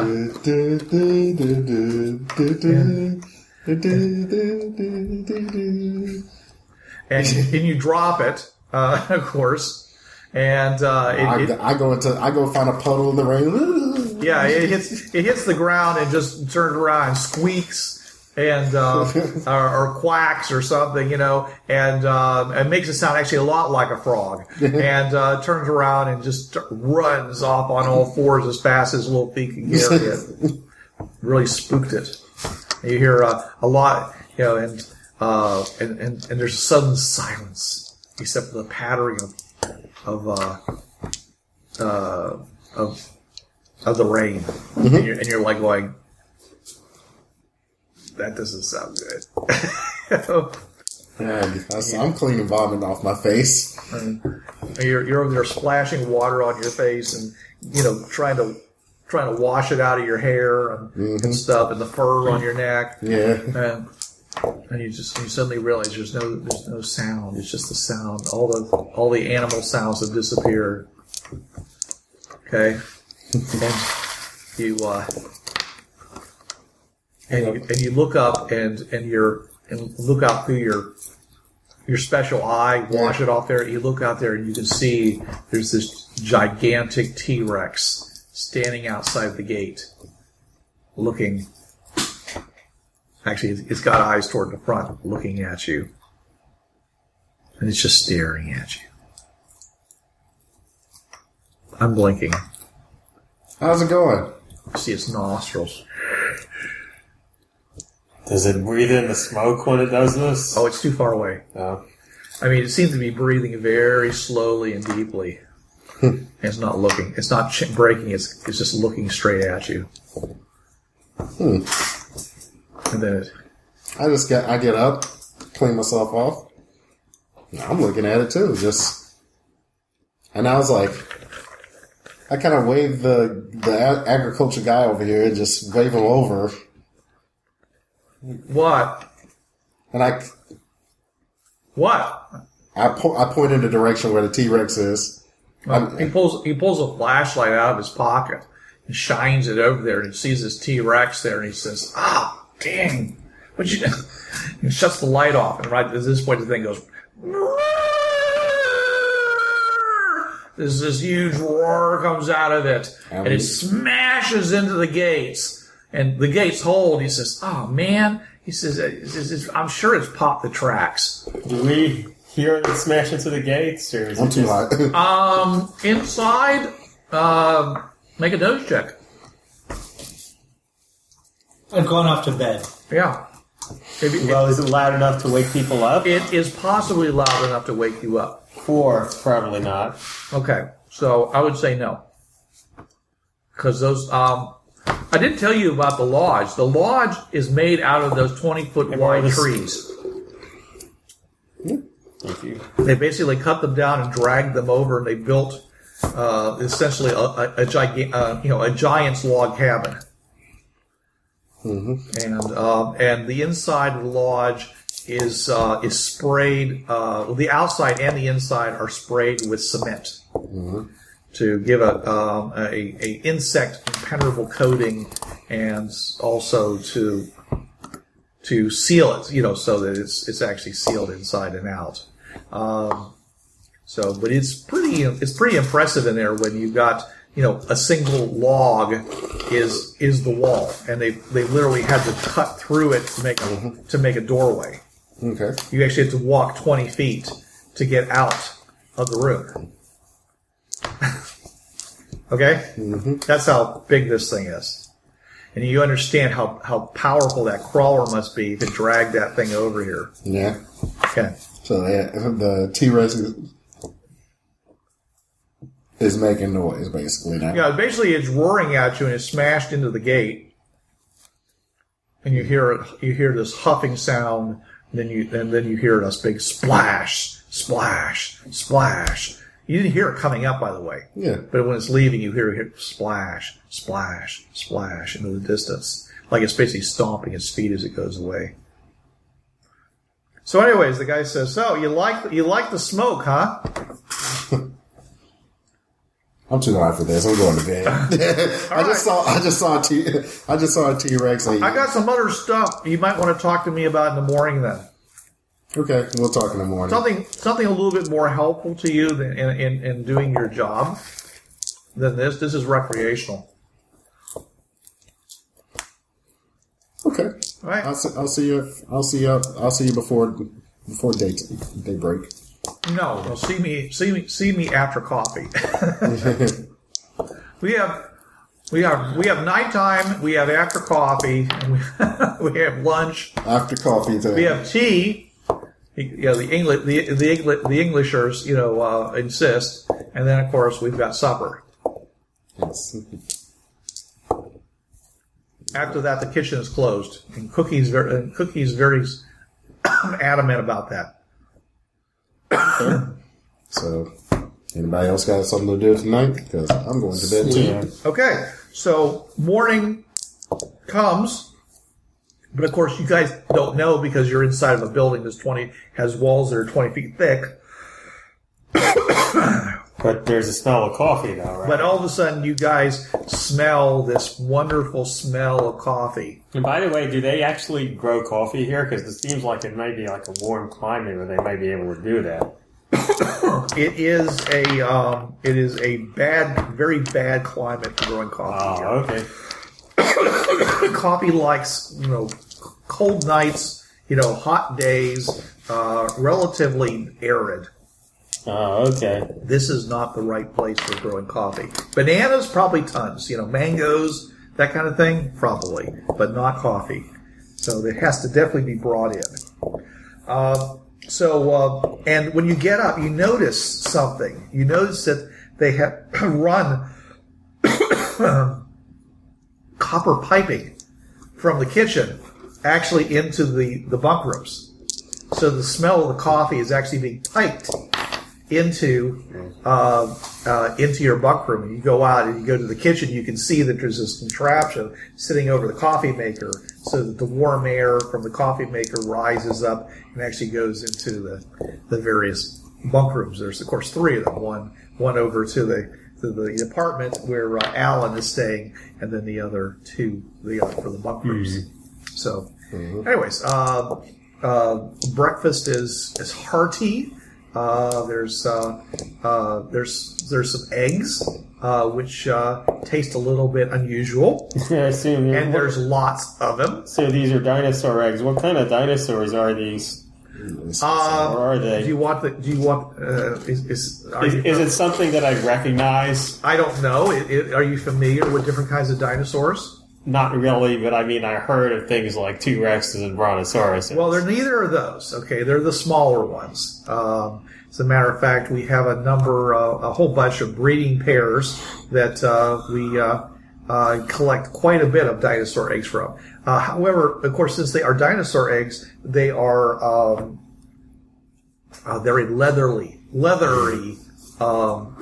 shells, and so they tend to. So we don't have dinosaur shells, but if you dry and tan those shells, they are very useful for keeping small objects weatherproof. So, and Sarah goes and pulls back her coat, and you can see all these little pouches along her belt, all hooked into little hooklets on her belt. So, I keep treats primarily in them for the dinos. Because I don't go out, they don't have too much problems with weather. But it also does keep the smell of the treats from getting to the dinosaurs. Otherwise, they mob me every time I go in there. So, it's just a little trick you learn. That if you use the hide of dinosaurs, you can camouflage yourself somewhat. But it has to usually be a pretty tight one. You can't just throw on a dinosaur cloak and all of a sudden they think you're one of them. Yeah, you're not gonna Frodo and Sam it, okay? Right. There's 4 inches. Couldn't you build something that would convince a dinosaur that you're a dinosaur? Maybe at least make you maybe for smell a short period of time. Probably a short period. Yeah, as he said, probably a short period of time. But yeah, he's got that strange skill with the weird science for sure. Anyway, so I mean, there's puddings, there's breakfast puddings, there's fruit, there's some kind of almost cookie-like biscuits that that you can either eat with gravy or by themselves. They've got nuts embedded in them, so they're kind of dry. They're not tasteless. They're actually it tastes like fennel. But anyways, so they're but it's a nice breakfast. It's, like I say, a hearty breakfast. You can pretty much eat as much as you want. They're apparently it's like one of the big meals of the day, and everyone pretty much stokes up and then goes out about their business until they catches lunch as best they can. Dinner's the next big meal because everybody's night's falling over. I'm gonna have my coffee. I'm gonna make sure I catch my new friend from the agricultural guy. Right. What's his name? John Bradley. John Bradley. Okay. Yeah, John, he goes and says, We'll say during this time I'm just reading kind of the case study from the other camp. I'm looking at the pictures and kind of seeing what information they brought back. I'm just kind of poring over it, just so that we're multitasking during this time. Okay. Speaking of which, did Alfie see the T-Rex when I was pointing at it when I went outside? I meant to, since she's always kind of a earshot away. You hadn't seen Alfie after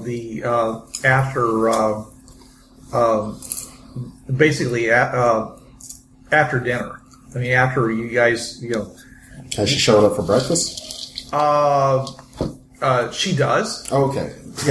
She's already there. She's already up when you come out because, of course, she would have been over in the female quarters. And anyway, so the not to interrupt. I'm sorry. No. I was just saying, while you're doing your thing, I'm letting it be known that I'm on the case of researching. So I was going to let you guys know that there was a T-Rex at the gate last night too, and I give my best description of what the T-Rex looked like. Does T-Rex look like the traditional T-Rex, or did it have any kind of special features like its scales? A secret T-Rex brought about by your smoking. No, they never mentioned what the scales of a dinosaur actually was. So, what was the scale color and whatnot, based on the darkness and whatnot that I could see? It was modeled. It was very camouflaged, actually. Okay. And its head was a lot bigger than you were expecting. Okay. Like the musculature of the jaw was so huge that it literally made it look like a chipmunk cheeks. So you know how strong those jaws are. Mm-hmm. They can eat a man in one bite, huh? Swallow them, sure. A small man, you cut them in half for sure, and then eat half, and then take the other half. Okay. So, yeah. From the way you scale with the size of the wall, I would think that the T-Rex would have had, Oh, well, yeah. the size of a great white shark that can literally swallow. Literally, his head, except for the fact of its dentation, he looked an awful lot like a great white shark. Yeah. Okay. But it had forward-facing eyes, and it didn't have a nose. I mean, its nose was a slit. Okay. Its eyes, you couldn't see its eyes very well, but you suspected that they might actually have been double-lidded. Okay. Okay. Because it didn't seem to be bothered by the rain at all. It's just like I said, even though the rain was splashing down all over it, it was just staring at you, because you figure that probably the water was splashing off of it. It should have caused it to blink, but it wasn't. Just staring at you with those cold eyes. And the hands, even though that they were smaller and clawed, they were surprisingly delicate. Okay.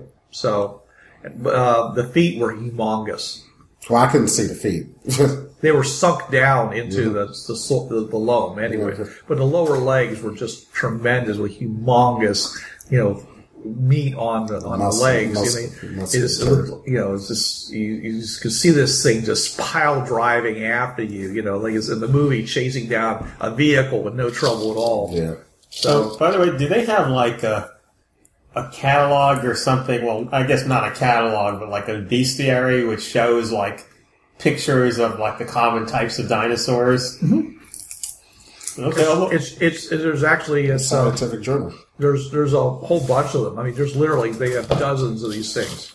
They're basically in wax paper with notes between each one. Each side of literally sewn into a burlap page, and all inside of a big box. Most of these things are inside of boxes. Mm-hmm. They're wood. In some cases, they're steel, and they're waxed and oiled.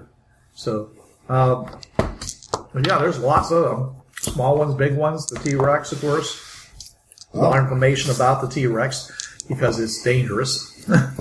They did spend a lot of time studying it, and a lot of questions about how smart it is. Mm-hmm. Some of them are a lot smarter than the others too. It's just a wide range of intelligence amongst the T-Rex. The fact that it was just sitting there, just staring, just like it did. Okay. Well. Anyways, have you ever run into any animal dinosaurs? What? I know what you're saying. Mammal, warm-blooded dinosaur? No, animal with an A. Yeah. Now, who are you asking this question of? Capital D dinosaurs. I'll ask to whichever scientist is showing me the bestiaries. Well, that would be either Fedor or Sarah. Okay. So which one are you talking to? No, Fedor. Fedor. Okay, he says, no, Strangely enough, we've never seen an intelligent dinosaur of that kind. I think it's possible that if that ever happens, the other dinosaurs eat them as a mutant, as an aberrant. But it doesn't happen with like tigers or bears. Exactly. But tigers and bears are, they're more insular from each other. These animals are actually pretty dense. The plants grow prolifically here. The animal population is quite large. I'm sure that there's some people out there who'd love to come over and harvest these animals if they could figure out which ones that were good to eat. And we've gotten a number of contracts from people asking that very question, saying, "You tell us which of these dinosaurs, we can grow and eat off of, and we'll send some people over here to get them." Well, we don't like that idea because we're scientists, but we have been researching to see which of the animals taste good. So that's one reason why we've got the duck-billed out there, and they're very tasty. Ah, yeah, I met duck-bill last night. You did? Mm-hmm. I was surprised that they usually go to sleep at night. Yeah. Were you out there? Were you out there splashing around? Ask John here. John's probably gonna laugh. He says. He says you may find one of the duckbills is particularly hungry this morning. She says, "Oh," and he says, "Yeah." And he goes over and he whispers in her ear, and she laughs. He says, "What did you give him to eat?" I didn't give him nothing. John's like, me and John are gonna probably go to his greenhouse or yes, dorm or whatever. His fields. It's all within the enclosure. Okay. Yeah. And of course. So yes, there's lots of dinos there. There's all kinds. Some are, they say some of them are herbivores. The ones that are herbivores tend to be herds of them, and there are and some of the predators are like raptors that work as teams. Okay. The biggest ones tend to be family units. And that's pretty much it. Do they? I know, of course, would be species of dinosaurs that live in the water. Are there any that live in the water to the ocean, or just internally in lakes? Are there any that swim around the island, or only in lakes within the island? That's an excellent question, Ken, and I don't know the answer to it. I would have to ask Richard that. Okay. Probably there are. The question is, how do the Carna whales and the Carna squid think about that? They may prey on each other, especially some of the larger ones. But as far as directly off the island, sure, there are fish that are found here and nowhere else. Primitive fish. Because fish, those ichthyious fish are bony, and these are mostly cartilaginous. So I would say there are some salamander type creatures that live in the water, but there's no true fish like you're talking about. They didn't occur in. I'm thinking more if you go in the ocean, are there going to be plesiosaurs and stuff? There might be. But that's a question I'd have to ask Richard. Okay. I don't know the answer to that question. The designer. He doesn't put everything in here. And I don't really think it's important to the adventure at this point. They mostly are interested in what's going on land. They're some distance away from the ocean, as a matter of fact, here. So they spend a lot, as I say, they spend a lot of time keeping up their their area. The clearing that's around this place is a clearing that was cleared. Mm-hmm. They have to spend a lot of time maintaining it because the plants will continue to encroach. How did you survive when you first started building the base here? Well, we knew there was going to be some issues about this, so the first thing we did was we napalmed it. Well, napalm is a in an environment like this, it's not so bad because it's very wet and whatever. And we also knew that a lot of plants actually rely on burning and such to as part of their development cycle. So things like forest fires and such are considered more natural things. Our napalm was actually jellied alcohol. We were very careful to not leave something that would have a toxic element to the ground and things like that. So, but yeah, it burned, and then and when after it finished burning, then we landed and started building the enclosure. Mm-hmm. So it was. And have the Restorkis ever built things in the woods here? Well, if they have, we haven't found them. Okay.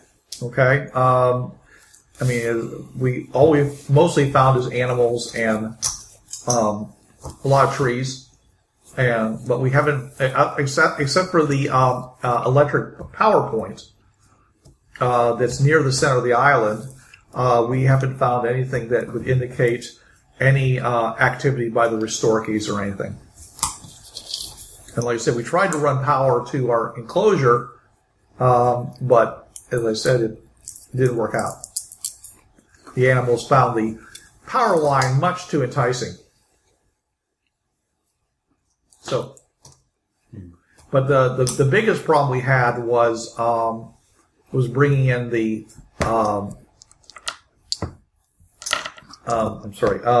was bringing in the crawler. That was a major job. We actually had to hire some helicopters, some out of Anson's Kingdom, to fly that thing out here. That was probably the biggest. It probably cost more than any other part was to bring that crawler out here. Because we had to assemble it because it was even then, and that was. And because we knew that we needed something that was literally bigger than the dinosaurs. Had you considered putting a lightning crystal inside of the crawler itself to lighten it? Oh, we did. But I'm saying is it was still, the parts were so big that there were very few aircraft that could, that could easily carry it. And so we basically. I'm sorry, they wouldn't have used helicopters. They would have used dirigibles. We actually had to bring it in hanging from a dirigible, using a lightning crystal to lighten it 90%. Even so, it still weighed a couple of tons. Big job.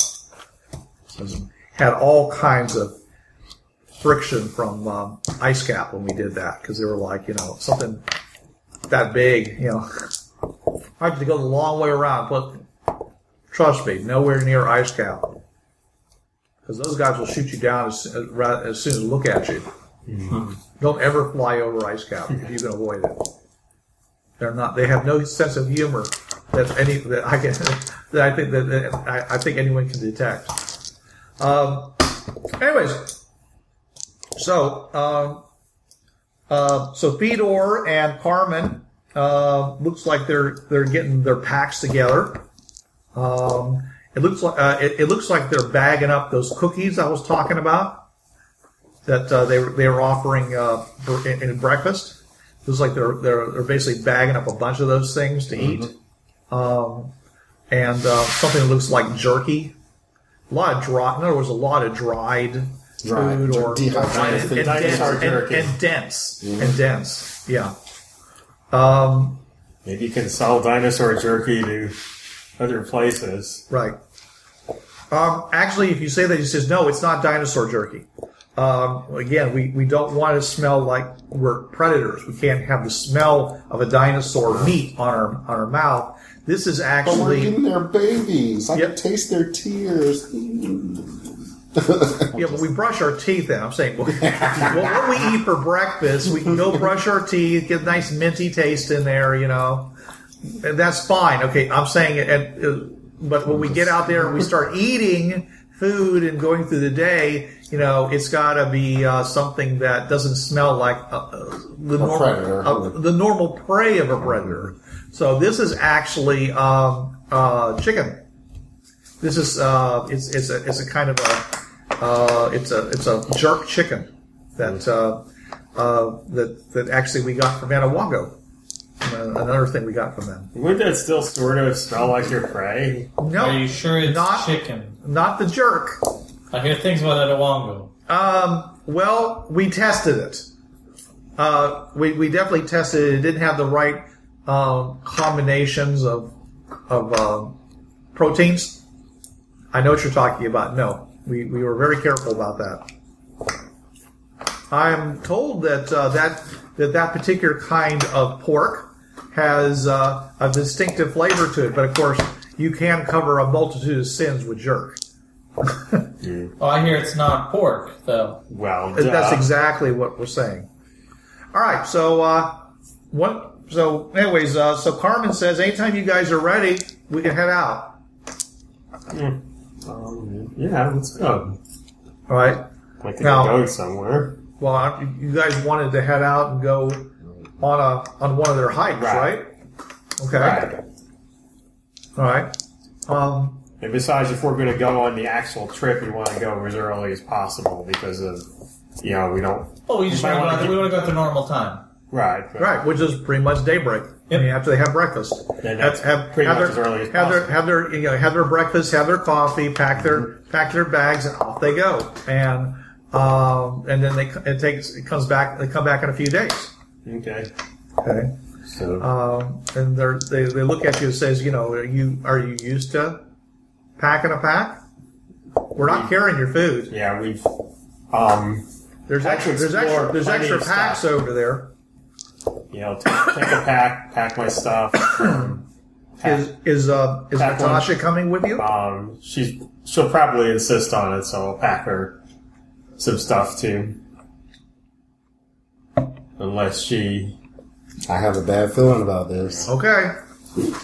We're not rescuing her twice. How about the rest? Or how about you? I was going with John Bradley. But are you? I mean, that's a little side. Does she insist on coming? I'm going to go. It's dangerous. I'm going to go. All right. He goes and takes you out, and he says, the thing that probably you're going to need, you'll need more than anything else, I think, is this stuff right here. What is it? And he hands you these little yellow. Squishy. It's kind of like freeze dried meat or like a foam, almost like a foam. Like styrofoam pellets, like it's Twinkies. It's more like those elephant peanuts you get at when you go out to the ballpark. Orange circus peanuts. The orange circus peanuts. But they're like foamy. They're like foam. Yeah. Okay. And he says, like gummy candies almost. Yeah, except that they're not hollow. Peeps. Yeah. They're really more like styrofoam, and they taste kind of they taste sugary. But anyways, this is he says, okay, this is Lobo. Lobo. Yeah. Now let me warn you, okay? He says this will this is when you really need to move fast and react fast. This is what you want. Okay, but it's one of those last dish kind of things. Is there a way that I can taste just a little bit? Oh no! Do not eat it now. No, I'm not talking about whole. I'm talking about Do not eat it unless you really want it. Okay. All right. Any adverse effects, or besides just the need for speed and reaction? You tend to get a little short tempered when you eat it. When you take this. Okay. So just be warned. How long does it last? And like, well, he's not talking to you. Okay. I thought he's offering it to everyone. No, he's only offering to this guy. Okay. Because he's a kindred spirit here. He got that little side. He says because they smoke some weed. Okay. He says, "I'm gonna give you 2 of these." Okay. Okay, I got 2. I don't recommend you having the second one, but people have a tendency to lose things out in the jungle. Okay. Okay. Now, he says, and I'm going to give you another one of these, which is another one. He says, this is called Smokey Joe. Okay. What you had last night. Okay. Smokey Joe. You don't, he says, I would recommend, considering your reaction to it, I would recommend just taking a little bit, maybe a puff or 2, and then putting it out. Because you dragged that whole thing last night, and I wasn't sure you were getting up this morning. Now, I have some other stuff, but I want to see how you react to it first. It looks like you have a tolerance for it. I got some stuff that really can do you some benefit. Okay. I'll go ahead and test it. I'll go ahead and test this out on the field. Are you going to join us, or? Oh, no, that's not what I do, man. I'm over here working my crops, trying to get these palms to grow, trying to test. Remember, test all the the various plants and animals, the plants. Mm-hmm. They were trying to see if they'll grow here, because that way we don't have to bring as much stuff in. It's cheaper. Okay. I said, it's. I put the Lobo and the Smokey in my pocket right here. All right. Just to reassure that. Okay. No, 9 times out of 10, Alfie's probably there too. You better get back to your group, because it looks like they're heading out soon. Okay. It says, I'll tell you one thing is that I hope you got a pretty good pace, because Fedor and Carmen they move pretty quickly. Have they tried this stuff?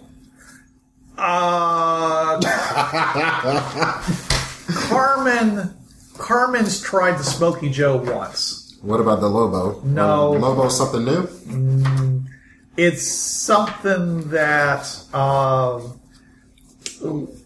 it's something that I generally send out. Okay. Okay, I'll take your word for it. He says I have customers not here. Okay. And that actually should kind of pique your interest. Oh, that's already piqued my interest in the fence. Okay. Anyway,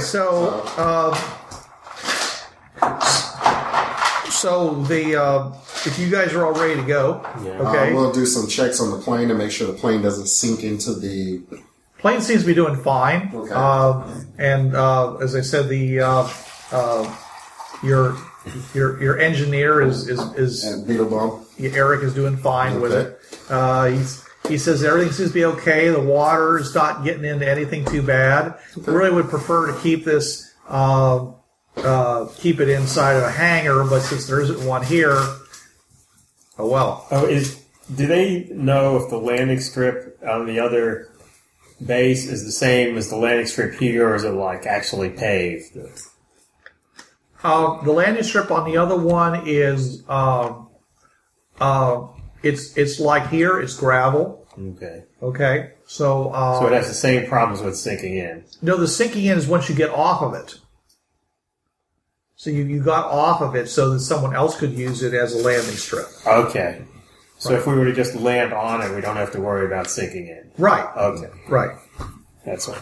So that's the whole point of building the landing strip, was so you have a safe place to land. But it is gravel, so it's a little rough. All right. Well, I head to the Jeep. And okay. You mean the crawler? Yeah, the crawler. Okay. All right. Well, first of all, we're taking the crawler out. I thought this was an on-foot trek. It is. We're going to take you guys over to the edge of the clearing first, just in case there are any predators hanging around in the woods looking for something to eat. Okay. Why is she here? I'm sure he's talking about Natasha. Yeah. Did she want to come along? She looks at you and she says, "I'm just as much a member of this group as you are." Well, Natasha, I think he's afraid it may be a little dangerous. You don't want to get eaten by a dinosaur, do you? Not any more than you do.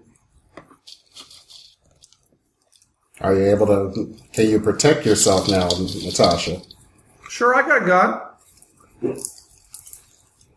Are you gonna do? I didn't practice with it. Yeah. Are you not gonna do any crazy stunts to get yourself killed? You're gonna stay with everybody and try to not get yourself killed. I'm not trying. I wasn't trying to get myself killed the last time. He says I was saving my sweetheart from a fate worse than death. Yeah, but you acted in a surprising way. I don't know why you'd be surprised. You know how much I love you. I mean, you acted in a way which made it hard to fight. I mean, just as long as you're sure no trouble will happen. No unnecessary risk. Hey, I'm perfectly willing to let you drag him from the. I'd much rather you drag him from the field. We drag him from the field with half of his body than you just jump in front and get eaten whole by a dinosaur. Well, I am not at all in favor of. I think both me and her would prefer that I do not get eaten whole, or even half, or half. Yeah. Yeah. I have prior claim. So, don't worry about me. I'm not. I'm just going to let you know. You just stay in the front and shoot everything with your big laser electric guns, and Dan over there can fire his blasters, and I'll be over here with my sweetheart, and we'll fire our pistols and mow down anything you miss, and it'll be fine.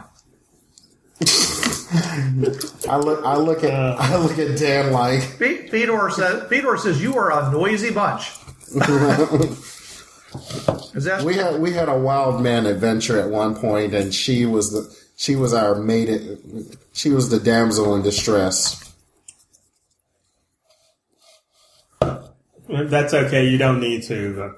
I think she's getting a little embarrassed by this, so you don't need to. If she dies, she dies.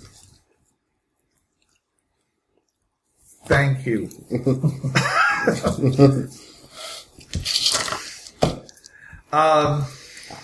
Yeah, you won't be saying thank you. She picks up her backpack and throws it over her shoulders and staggers a little bit under the weight. She says, "So let's go." Okay.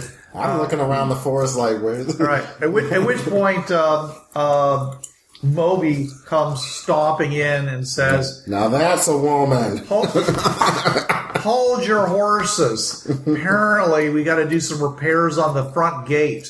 Some critter knocked the main gate off its tracks. See, I told you. Me and John saw a T-Rex last night. Says it'll take us about 15 minutes to get it back on. So yeah. Meanwhile, you hear this low, throaty Is it an sound. engine? What? Is it an engine or is that? Yeah, well, yeah, it's definitely the sound of an engine. You come outside and you look over and you realize what you're looking at. This thing that they call a crawler. Well, it's a crawler, all right. Okay, it's the lower half of one of those super tanks that was developed by the Nazis during World War II. Yeah. That wasn't put into the field because they had made a mistake in deciding its width, and it was too small to get through the tunnels to get to the actual battlefield. So they were only just dry tested. But these things literally could knock you unconscious if you stood next to them because of it would cause your organs to vibrate so strongly that it would literally knock you out. Yeah, I think I heard about those. I don't know if they were called crawlers, but they weren't called crawlers. They had a name. It was something. It was a tank.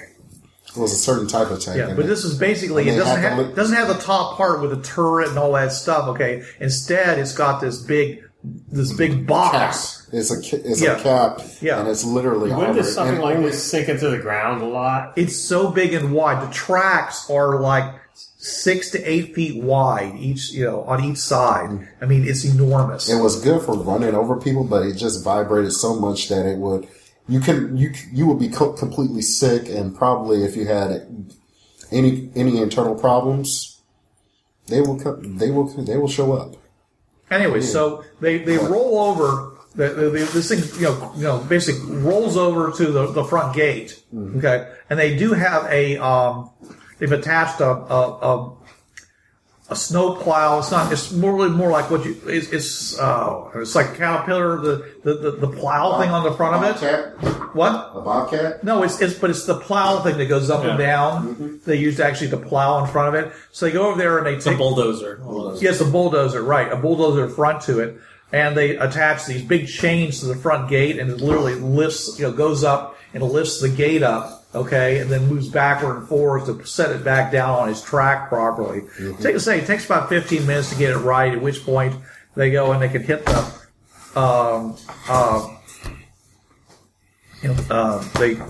they hit the controls, and it goes and pulls the gate open. So does the tank have a lightning crystal in it, just so they don't weigh as much and they don't need as much fuel? Or? Lightning crystals, as soon as you come into contact with the ground, they discharge, and you get all your weight back. So this thing is actually counting on its weight. Okay, it's that it wants to be heavy because that way the big dinos can't push it around. Mm. It actually can stand up against them. And usually what we're telling you is that when the dinos come over, they just stay inside and don't do anything. And they come over, they push on it. They might try to bite through the steel, but they don't really do anything to it. It's like pushing on a rock and just happen to suddenly appear in the middle of your clearing, and they finally give up and go away. So it's the thing that they use as their primary means of moving around. You can imagine this thing rolling down 400 miles to get to the other camp, and why it took all their fuel to do that, and why they had to completely refuel from the other place to come back.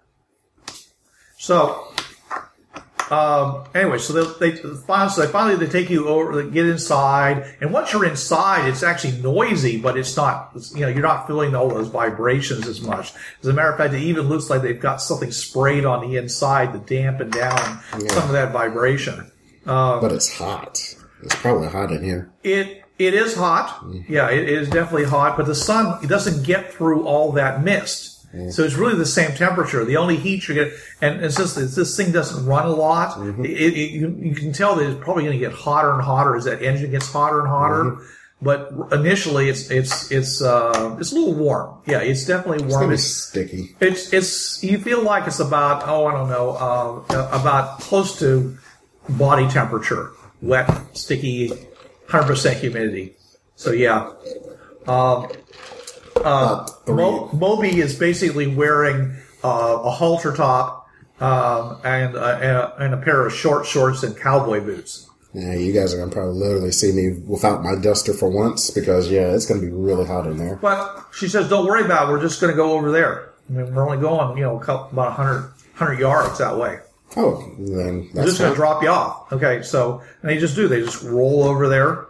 And the animals don't like all that vibration either, and they move away from it, and you just get over to the edge of the clearing. I'm looking through the slit on my side just to see what's out there. There's lots of animals out here. Mm-hmm. They're out. A lot of them are out there eating the various bugs and slithery things that are in that mossy soil. Mm-hmm.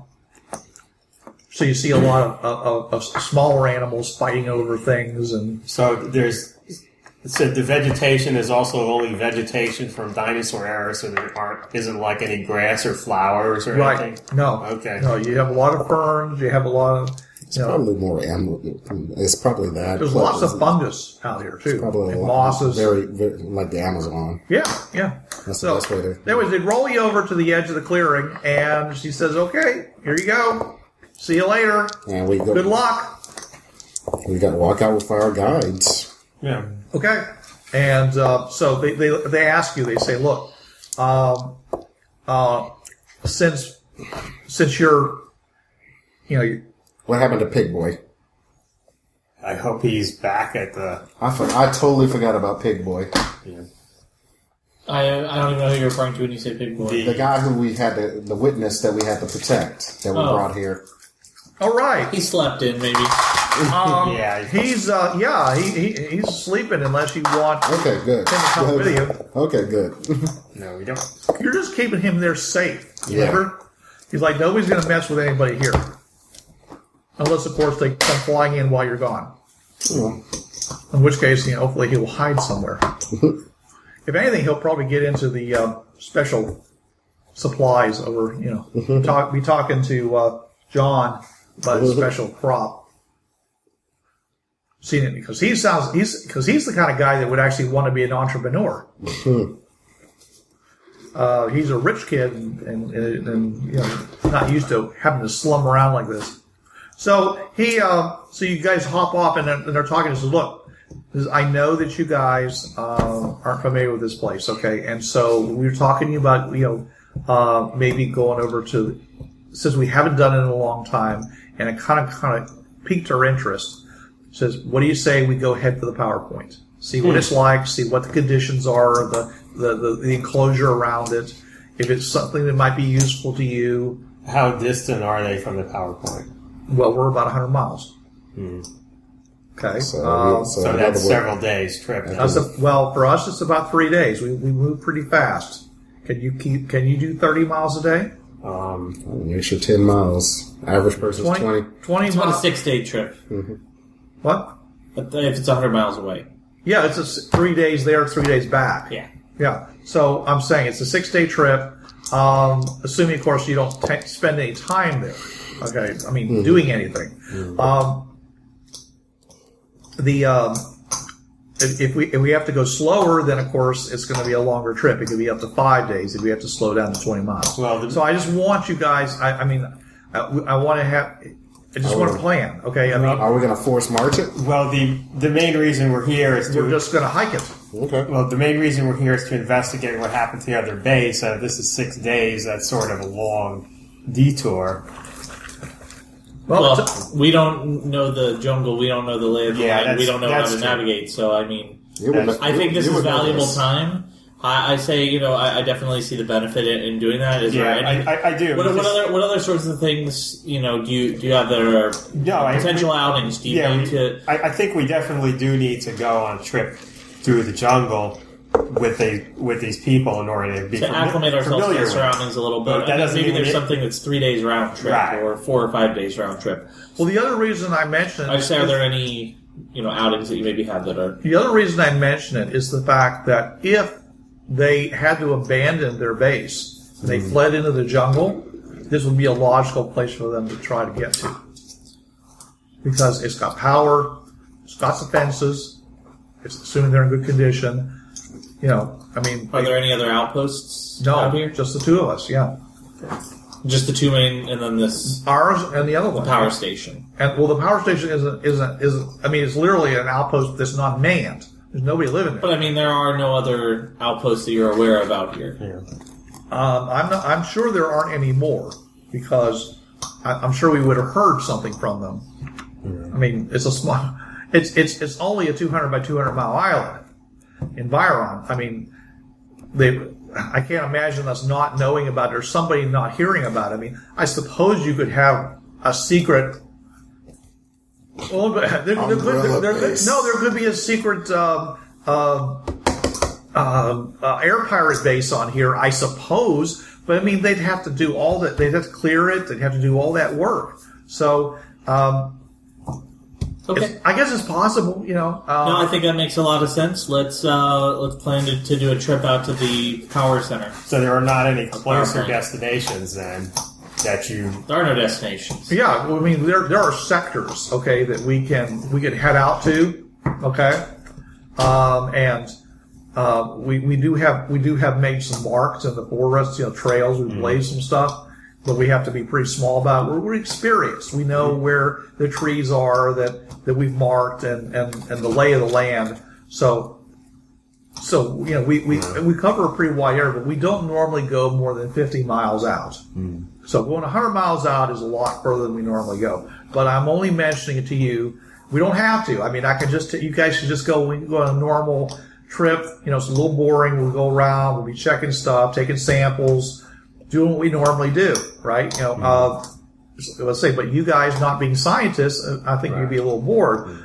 But if you want to get the question answered, I'm sorry. Well, if you want to get the question answered is whether or not that people have fled to that location, then you got to go there. Yeah, that's the only way to find out. That is a good point. And they are not transmitting any radio signals because we would heard them or closer to that than we would be to their place. Okay. And they should be able to reach us if they had any kind of transmitter. Now, of course, considering that they fled the place, they probably didn't have a transmitter with them. So I'm just saying that it's up to you. You decide. I mean, you can go back, get in your plane, and fly down to the other base. As far as I'm concerned, yeah. I mean, but no, we could go. It's just, I mean, it'll be a useful thing for us to do because we haven't been out there for quite a while now. Okay. To see if there's been any changes, to see if there's any new animals that have come into the area.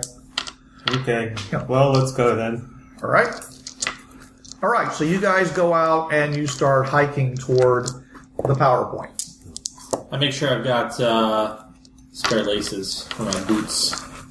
Okay. Going there is actually is fairly simple because they tell you, says we're going to follow the remains of the power line that we originally installed. You see it's in pieces. That literally they had originally had it up above the ground slightly on like struts, like almost like a little oil pipeline, and you can see where it's been smashed, stepped on, whatever, and broken, but there's still pieces, so they can follow that trail. And the trail itself is entirely overgrown at this point. So whatever they were using to do it originally, probably if they've been bulldozing or using the tank before it's filled in. So it's. I'm going to turn on some of my equipment. Okay. That's a 9. So that one is turned on. What equipment are you turning on? My sleep gas launcher. Okay. So you're moving pretty quickly. How do you turn that on? We run across I have to always do a dinosaurs. No, I'm just wondering, is it like a belt you're fiddling with right now? You're messing with the gun. All the time. Okay. Like, that's what I was wondering what you're doing, rather than just turning on equipment. I'm wondering, what? I'm messing with my rifle, or like I'm adjusting my balance. I'm talking about like big dangerous dinosaurs. Not I'll just go ahead and start marking them off. Right. Sleep gas. Well, some of the duckbills are actually big and dangerous. When you say I'm rolling, it's thematically I have no idea what you're doing. Okay. So you run occasionally into herds of dinosaurs. You see a lot of smaller dinosaurs. You see lots of lizards on the trees. By the way, I have my AR-15 on a sling. Okay. It's kind of draped right now. I'm not, hand on the trigger the whole time or anything, but, I do have my my two Bowie knives and their things, and my pistols and my AR-15 on a sling. I'm pretty well armored. My armored vest on as well. So I'm pretty much packing full gear. Got my sunglasses on. Got a hat. And you got a piece of straw in your mouth. No, I don't know. I don't think I have anything in my my teeth. Maybe I'm chewing some bubble gum. Say that again, bubble gum. Bubble gum. All right, Roddy Piper. What's that? A roll for random encounters? No, it's to see whether or not he reads the various markings on the ground properly. So mostly you've been able to avoid the bigger predators. Let's say just one thing. But then finally, apparently what happens is at some point he misses some spores, misses some trackings on the ground. And you guys come up a hill and get to the top. And right on the other side, you see, you basically see a large, like super crocodile, basically up on legs, with a long neck, and lots of teeth like a crocodile. Okay. Make a stealth check for the group. No. So I don't know how to make a group stealth check. It's basically whoever has the worst stealth. Well, I'm untrained in it. It's probably Natasha. Everybody's untrained. We're both untrained, so well, I'd rather a PC make a stealth check than let's roll for Natasha. Do you have jack of all trades or what? It wouldn't matter. It's whoever has the worst. It's agility, not a smarts. So, Okay. D4 and a D6. That's a 4 which explodes. So that's a 6 less 2, so that's a 4. 4. Okay, so that means that you guys came over it and it hasn't noticed you yet. You have initiative and decide what you want to do. I grab my AR-15 that's on the sling and I say, "Hey, what should we do? You want to double back?" He says you wait it out. To all your listeners, I'm nodding when he whispers, "Do you want to double back?" He says, "I think we should wait it out." Wait it out? Okay. We have the high ground. So with the high ground, I kind of get on a knee and you see them pulling their guns out. I take a knee, sort of, or I crouch a little bit, so I'm not, standing as tall as possible. And I definitely, aim down my sights. I make sure I flip, from safety to, hot. Okay. And I ready an action for what it's worth to shoot as this thing charges at us if it does. Okay, so it's going to go and make a it's going to go ahead and make a notice check to see if it finally sees you, detects you, and that is a 3. So it managed. So after a while, looking around, its mouth. Clumping a couple of times to it goes over and it smacks its tail into the side of the hillside into like a bunch of patch of heavy. It's not briars because they don't exist, but like interwoven ferns. Mm-hmm. And vines and stuff, and nothing seems to jump out of it. So, it looks like it was poised to snap at it, and finally starts walking away. And as it starts walking, it moves away. It's almost like it's slithering through the jungle away from you. If it's you said it's a crocodile? Big crocodile face, long with like zillions of teeth. Mm. It looks like its prey is usually bigger, but it certainly wouldn't turn down something, I don't know, human sized or bigger. So how many days out are we, by the way? Okay. I would say at that point you were about 2 days out. Because I said they've been pretty good at trying to avoid them. But this was one time when they failed to notice the signs. Mm-hmm. So, and then they continue, and you finally reach the point where this thing's supposed to be, and you see this. It looks like this huge hillside. It looks like a hillside going up, and the broken thing looks like it goes right into the hillside. And they say that's not a hillside. That's fencing. Okay, mm-hmm. Nobody's been clearing it. Okay, so this thing goes right through the fencing. So we don't know what's in that or on the other side of it. Wait a minute. So when you say it's fencing, you mean we found the power station and its fencing, or the power station, or is it something else?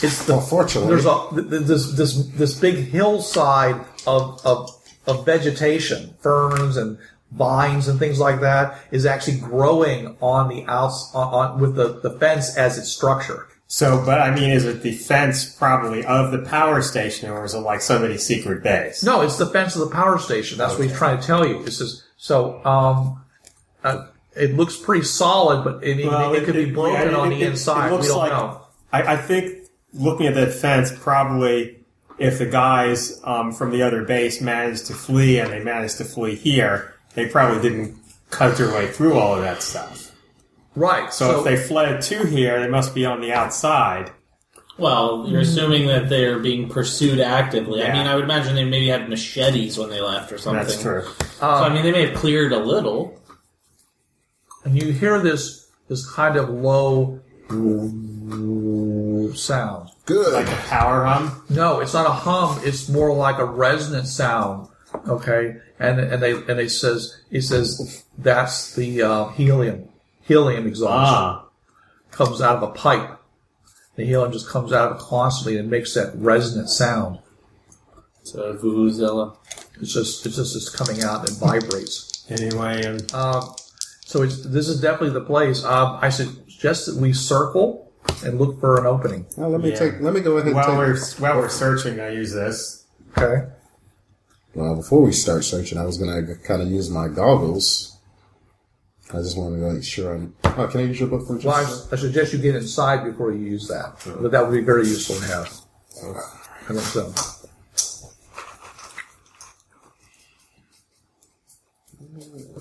I was thinking more that using this now sort of disrupts the plot because it's hard for there to be stuff here without there having been people here. You notice, by the way, over these past 2 days, you notice that Fedor and Carmen occasionally will help each other over logs and things like that. Mm-hmm. And there's these knowing looks that pass between them, like they're just enjoying each other's company in a way that's just touching, kind of, it's almost like young love, yeah, where it's almost virginal, but at the same time, these longing glances that they have toward each other. All right, I'm going to turn on my detect/conceal arcana goggles. First, the turning on, so that's 11. So they're turned on, and I use a few PowerPoints. Make a PowerPoint presentation. Nah. It allows me to sense or see supernatural persons, objects, and effects in sight, including invisible creatures, enchantments on people or items or mad scientists, devices, or so on. And you see this arm by your side. Right. Really, man? Okay. Let me just do some recon first before you go ahead. Okay. Right now, what you're seeing is just all this vegetation. Mm-hmm. Okay. And you definitely can see inside of it, there's metal.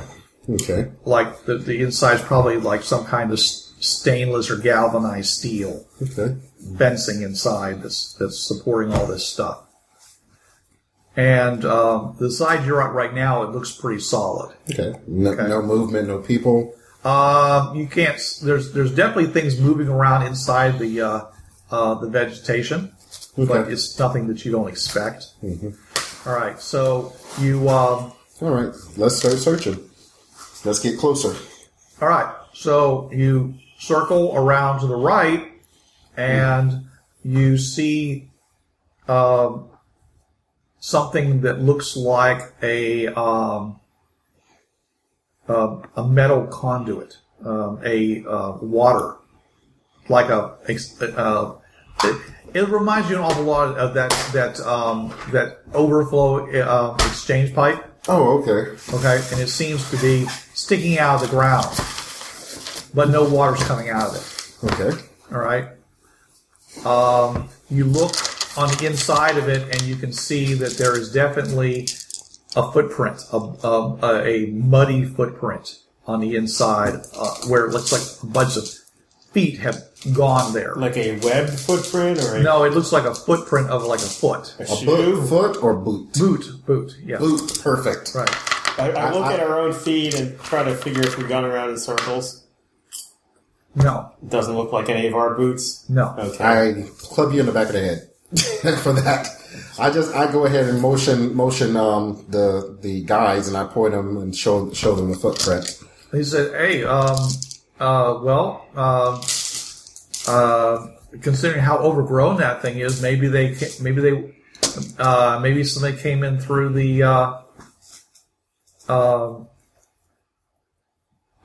this is kind of a emergency exit. Mm-hmm. You know, if you were being attacked by dinos inside, you could duck into this and go like maybe 100 feet and be outside. So it's only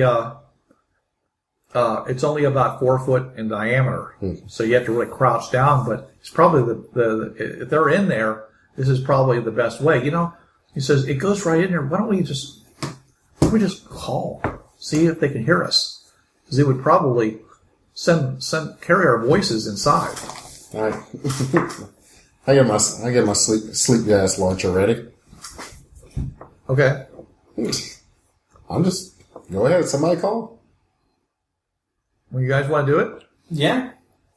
So I call out. I go, hello, and I Marco, Polo.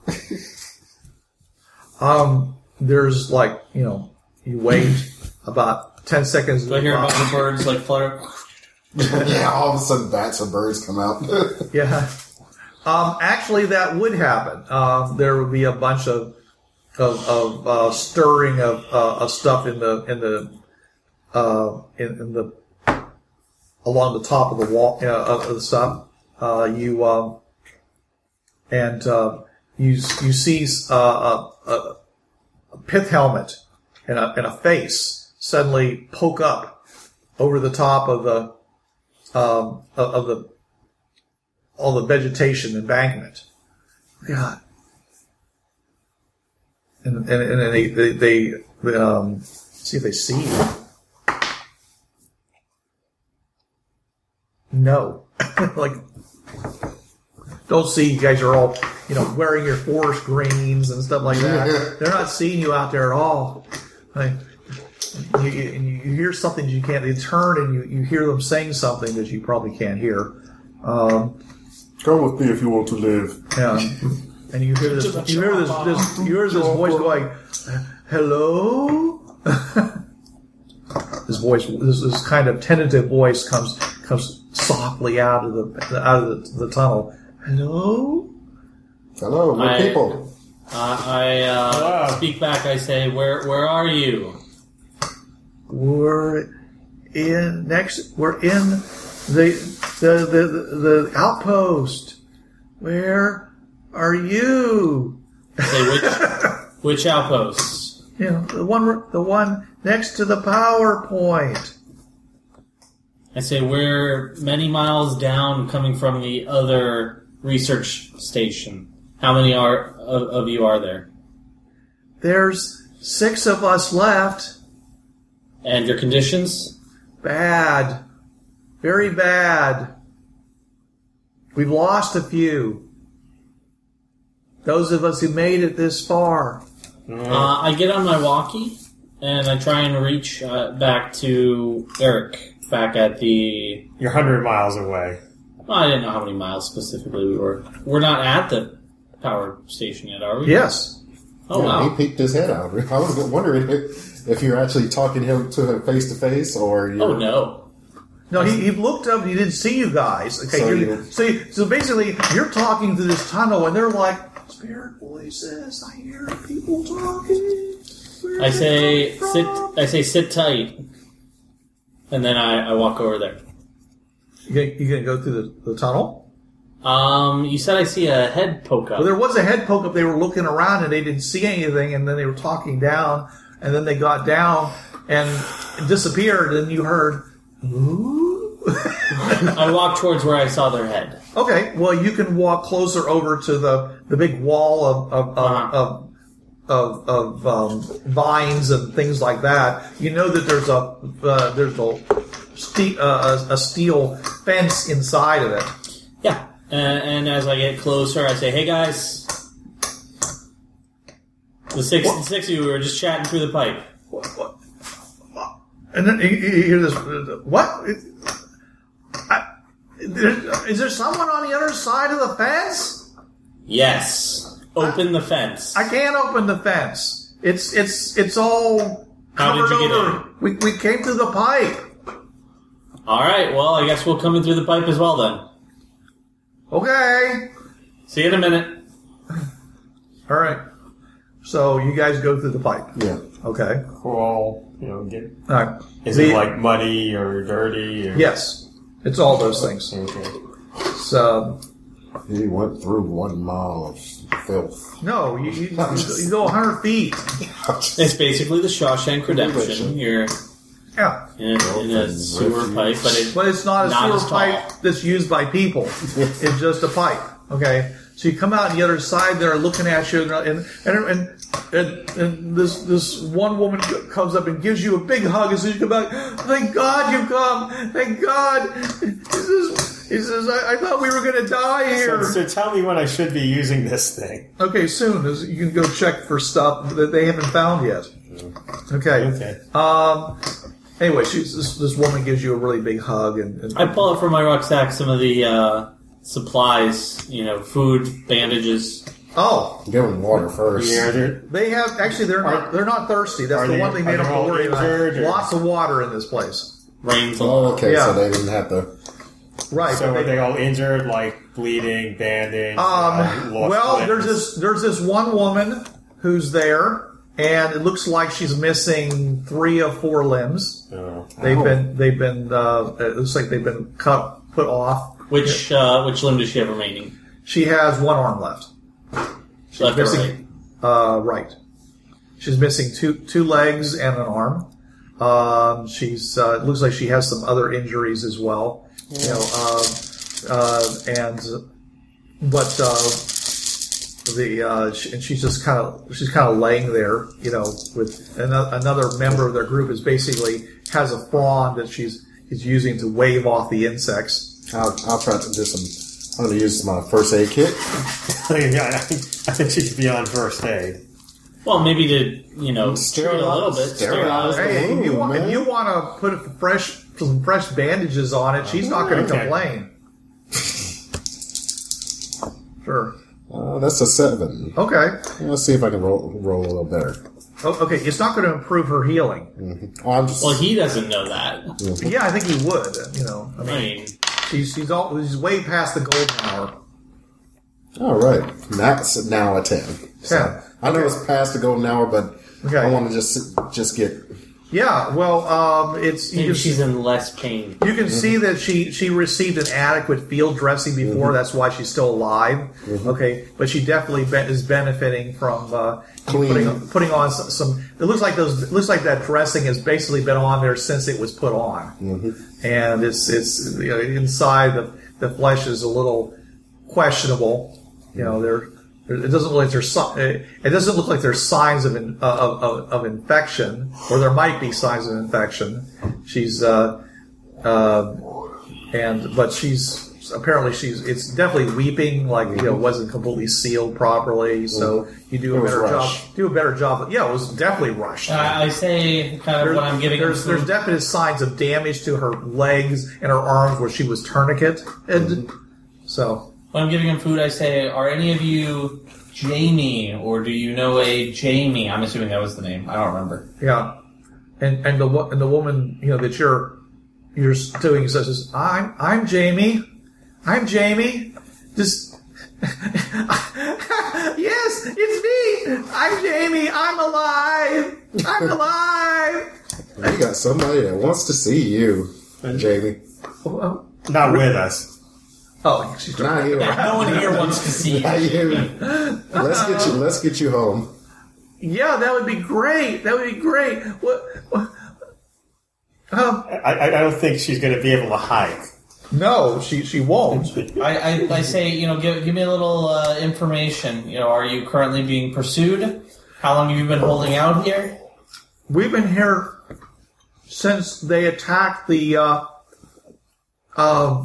since they attacked our research station.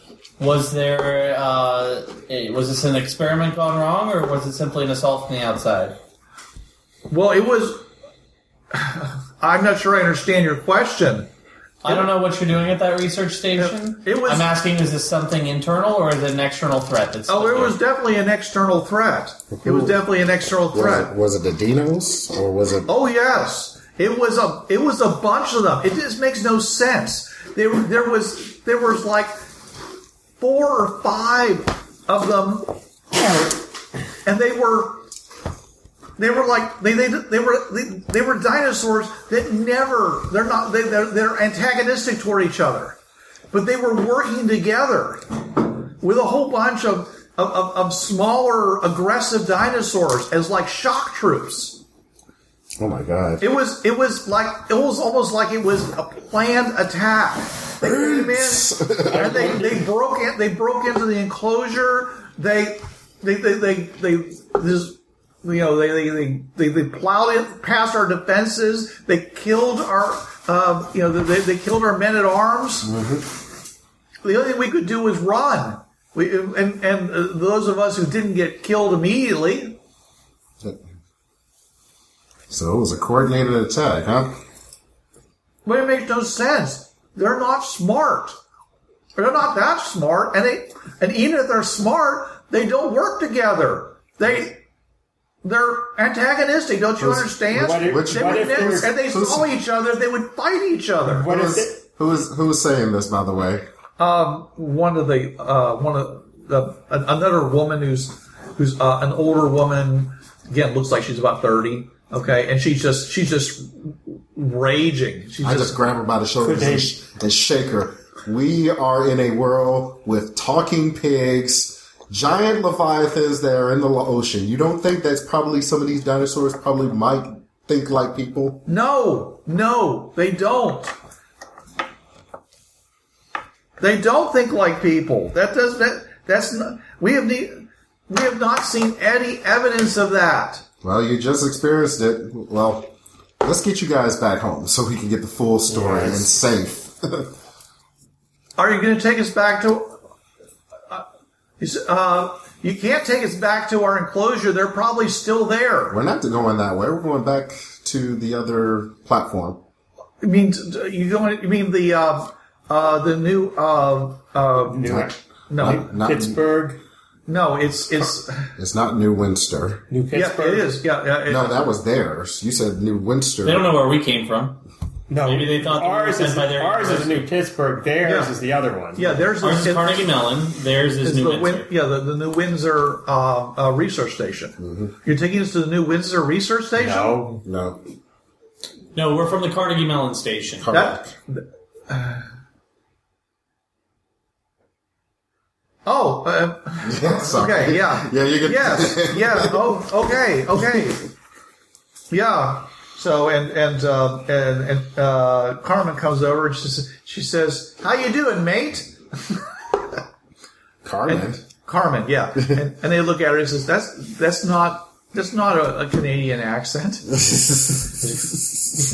That's Australian. It's space Australia. Darn, man, I never can sell that. Anyways, she looks around and says, "You guys look like crap." He says, "So is this? How long have you been here?" And they've been here for a couple of days. Weeks. Yeah, actually, it took us 3 days to get here. So it's 5 days. Says it's been here like a week or two. He says, "And this is the best you've been able to do." And they're like, "Well, it's." He says, "We had to be really quiet because the dinosaurs are outside, and we're not, engineers here, and we had wounded." Yeah. And what are you bothering us for? I mean, and you see, we had a hard time of it. Yeah. I look around the area and see. So you start looking around the area. Yes, thank you. The card. Okay. Okay. And you find, as you start, digging around, you find buried in the ground these basically wrapped in oilcloth metal locker, foot lockers. And you open it up there, and it's got MREs in it. There's a Browning high power in one of them with ammo. There's sold. Canteens of fresh water and filter, and they're all just like, it must be pretty. And everyone, and the people there, they're like, their jaws are like, that was here all the time. We've been starving. Because they all look very thin. Medical supplies there? Sure, there are. Okay. Looks like that. When they left the place, they still left all this equipment there. Okay, they weren't going to drag it all the way back to their base. It made sense just to leave it there. Okay, They just buried it. And when they had to abandon the place, actually, and so the idea was that Well, I mean, why would this stuff be here though? Would it be back at the New Akron base? Well, the idea was originally that they were going to use this as a. Oh, okay. So the last time people were here, they buried it. Yeah, okay. Yeah, right. Before when they put the lines in, they put the electrical lines in. They set this thing up to be a forward base for research. And of course that never happened. You got something over here for me? That's for the lady that I just smacked the hell out of, just to go ahead and calm her down. Oh, okay. And she realized that I was trying to just calm her down at that point. And so they're real happy. They're real happy that you did this. I'm real happy for this Browning high power. Yes. And there's some there's a number of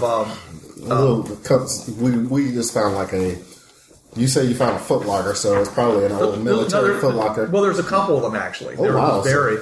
I mean, there's under the mud and probably right. But like the oil closet they're wrapped in, okay, they could easily be with some sticks and stuff like that, you could turn them into very serviceable tents to keep the rain off. There's no doubt it's been pouring on these people every night. We're definitely going to have to make a stretcher unless somebody's going to carry this lady. Well, the one of the persons who's kind of a larger man, he says is that I carried her here. Okay. He says it's she's not very big and she's surprisingly light when she's missing her legs and arm. That's not funny. She just kind of held up. She just kind of put her arm around my neck, and I just So you're saying this is an M2 Browning 50 cal? Yeah. Yeah. I will have in my pack a couple of straps, so just in case, so he can kind of strap her on her like a backpack. Yeah. Kind of like a backpack. You could probably you can Yoda her basically. You could weave some kind of a frame like a backpack to carry her. Yeah, because I want her to get out of here. All right. Alive. And while you're there, you suddenly hear, and as you're doing this talking, you suddenly hear this crackling sound. It's not crackling because it's too wet, but you hear this swishing sound as something pushes its way out of the woods. Okay, and you see this large creature come stomping out, and it goes and and like I said, it's a dinosaur, but it's a different dinosaur. It's not a T-Rex. And it comes over, and it literally comes over to the edge, and it looks over the edge at you guys. And you swear it does a double take. It's like... And they've had dinosaurs constantly trying to get into this place, or they've been being quiet? Well, they've been real quiet. If I were to shoot this one, since it spotted us... Yeah. I say, what do you think, guys? Should I take this one down, or should I let it go back and tell the others? What are your goggles showing that dinosaur? Anything unusual, like maybe a control device in its head, or... I'm just looking at it, so what do I see? Anything special about it? It's just a normal big blobby piece of flesh, basically. Actually, you do notice something, okay? It has the cleanest, whitest teeth you've ever seen on a dinosaur. Sharp or rounded? Sharp. But usually dinosaurs have all kinds of stuff hanging inside his mouth, because it doesn't have, toothbrushes and flossing and stuff. And it just takes a double take at us. Like, and this thing has, its mouth looks clean to you. Does it look clean? Aside from its legs. It just came through a jungle. But I'm just saying is that you notice that. It just looks like... You were surprised at that. And this thing, did a double take, it was not a normal reaction you were expecting. Mm-hmm. It wasn't just like a looking kind of thing, but it was, it was almost like something surprised it. Mm-hmm. And it pulls back. Are you going to shoot it? Yes. I am. With the Browning high power. All right, go ahead. Aim for it. I can't fight your initiative, so I'm not going to even try. If I could, I'd like to see if I get a joker on any of my 3 cards. Oh. I got to get rolling. Of course. What was I thinking?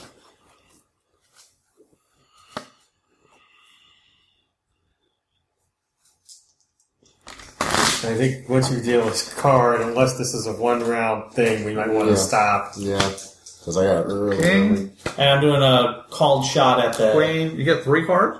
Yeah. 5. Can't get a 5. 7. Okay. So it'd be a king. I'm going to shoot at it. I'm going to do a called shot. And what's the relative size of this dinosaur? It's pretty huge. So you're at least a +2 to hit it for size. Okay. But it's going to be a... I'm going to do a called shot at its neck. Or actually at its chest cavity. I'll shoot at its chest cavity. Well, all you can see is its head sticking up over the edge. Called shot at its head. Remember we were discussing how getting the hard is sort of hard. So, yeah, well, I was... So you're a -2 to hit it, because... -2 overall, yep. It'd be a +2 -4 for the... Exactly. Let's see. The Browning... M2 Browning. So a rate of fire of 3. So I can get 3 shots. It's a 12, which will explode. So the first shot is a 15.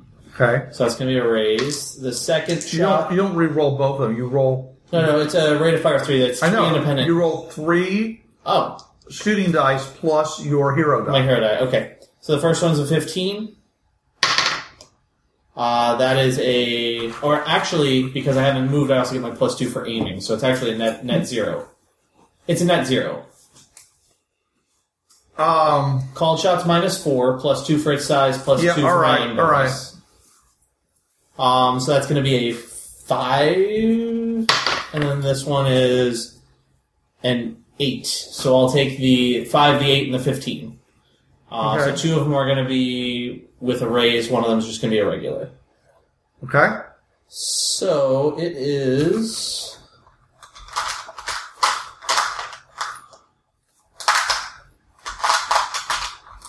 At a... Oh, if I get that. So it's +1 second. For the called. So this is the one with the extra D6 factored in. The 2 of them have D6s factored in, right? The first one. So it's going to be 12, 14... 14 points, and it's armor piercing 4 heavy weapon. So a heavy weapon says I can attack like armored things, like planes or tanks. So 14 on the first one. The second one is 21, 30. Armor piercing 4 as well. Okay. And the third shot is 8. Okay. 14, 30, and 8. Okay. All right. Well, the 8 doesn't do anything, but the 14 and the 30 definitely do. And this thing just basically pretty much explode its head. Mm-hmm. And it just flops out of sight. You heard this boom sound as this wet burlap sack sound as this thing just thuds to the ground. Well, you may have killed the only talking animal dinosaur. Go ahead, Dirty Harry. Well, it should have said something. And a cheer rises up amongst the It probably doesn't speak English. the people that are... Everyone understands every language. Yeah, but it must have A cheer on the rises up. island, so... Hello, man. This is Bruce Sheffer saying there are a million worlds out there, so go explore them. Yo, brothers, this was the TriTech Games Podcast. You know the drill. It's protected under the Creative Commons License 3.0. No commercial reproduction, no derivatives, and sucker, you best attribute this to the folks at TriTech Games. And if you don't, we'll be after your sorry butts, 'cause we're some bad mothers.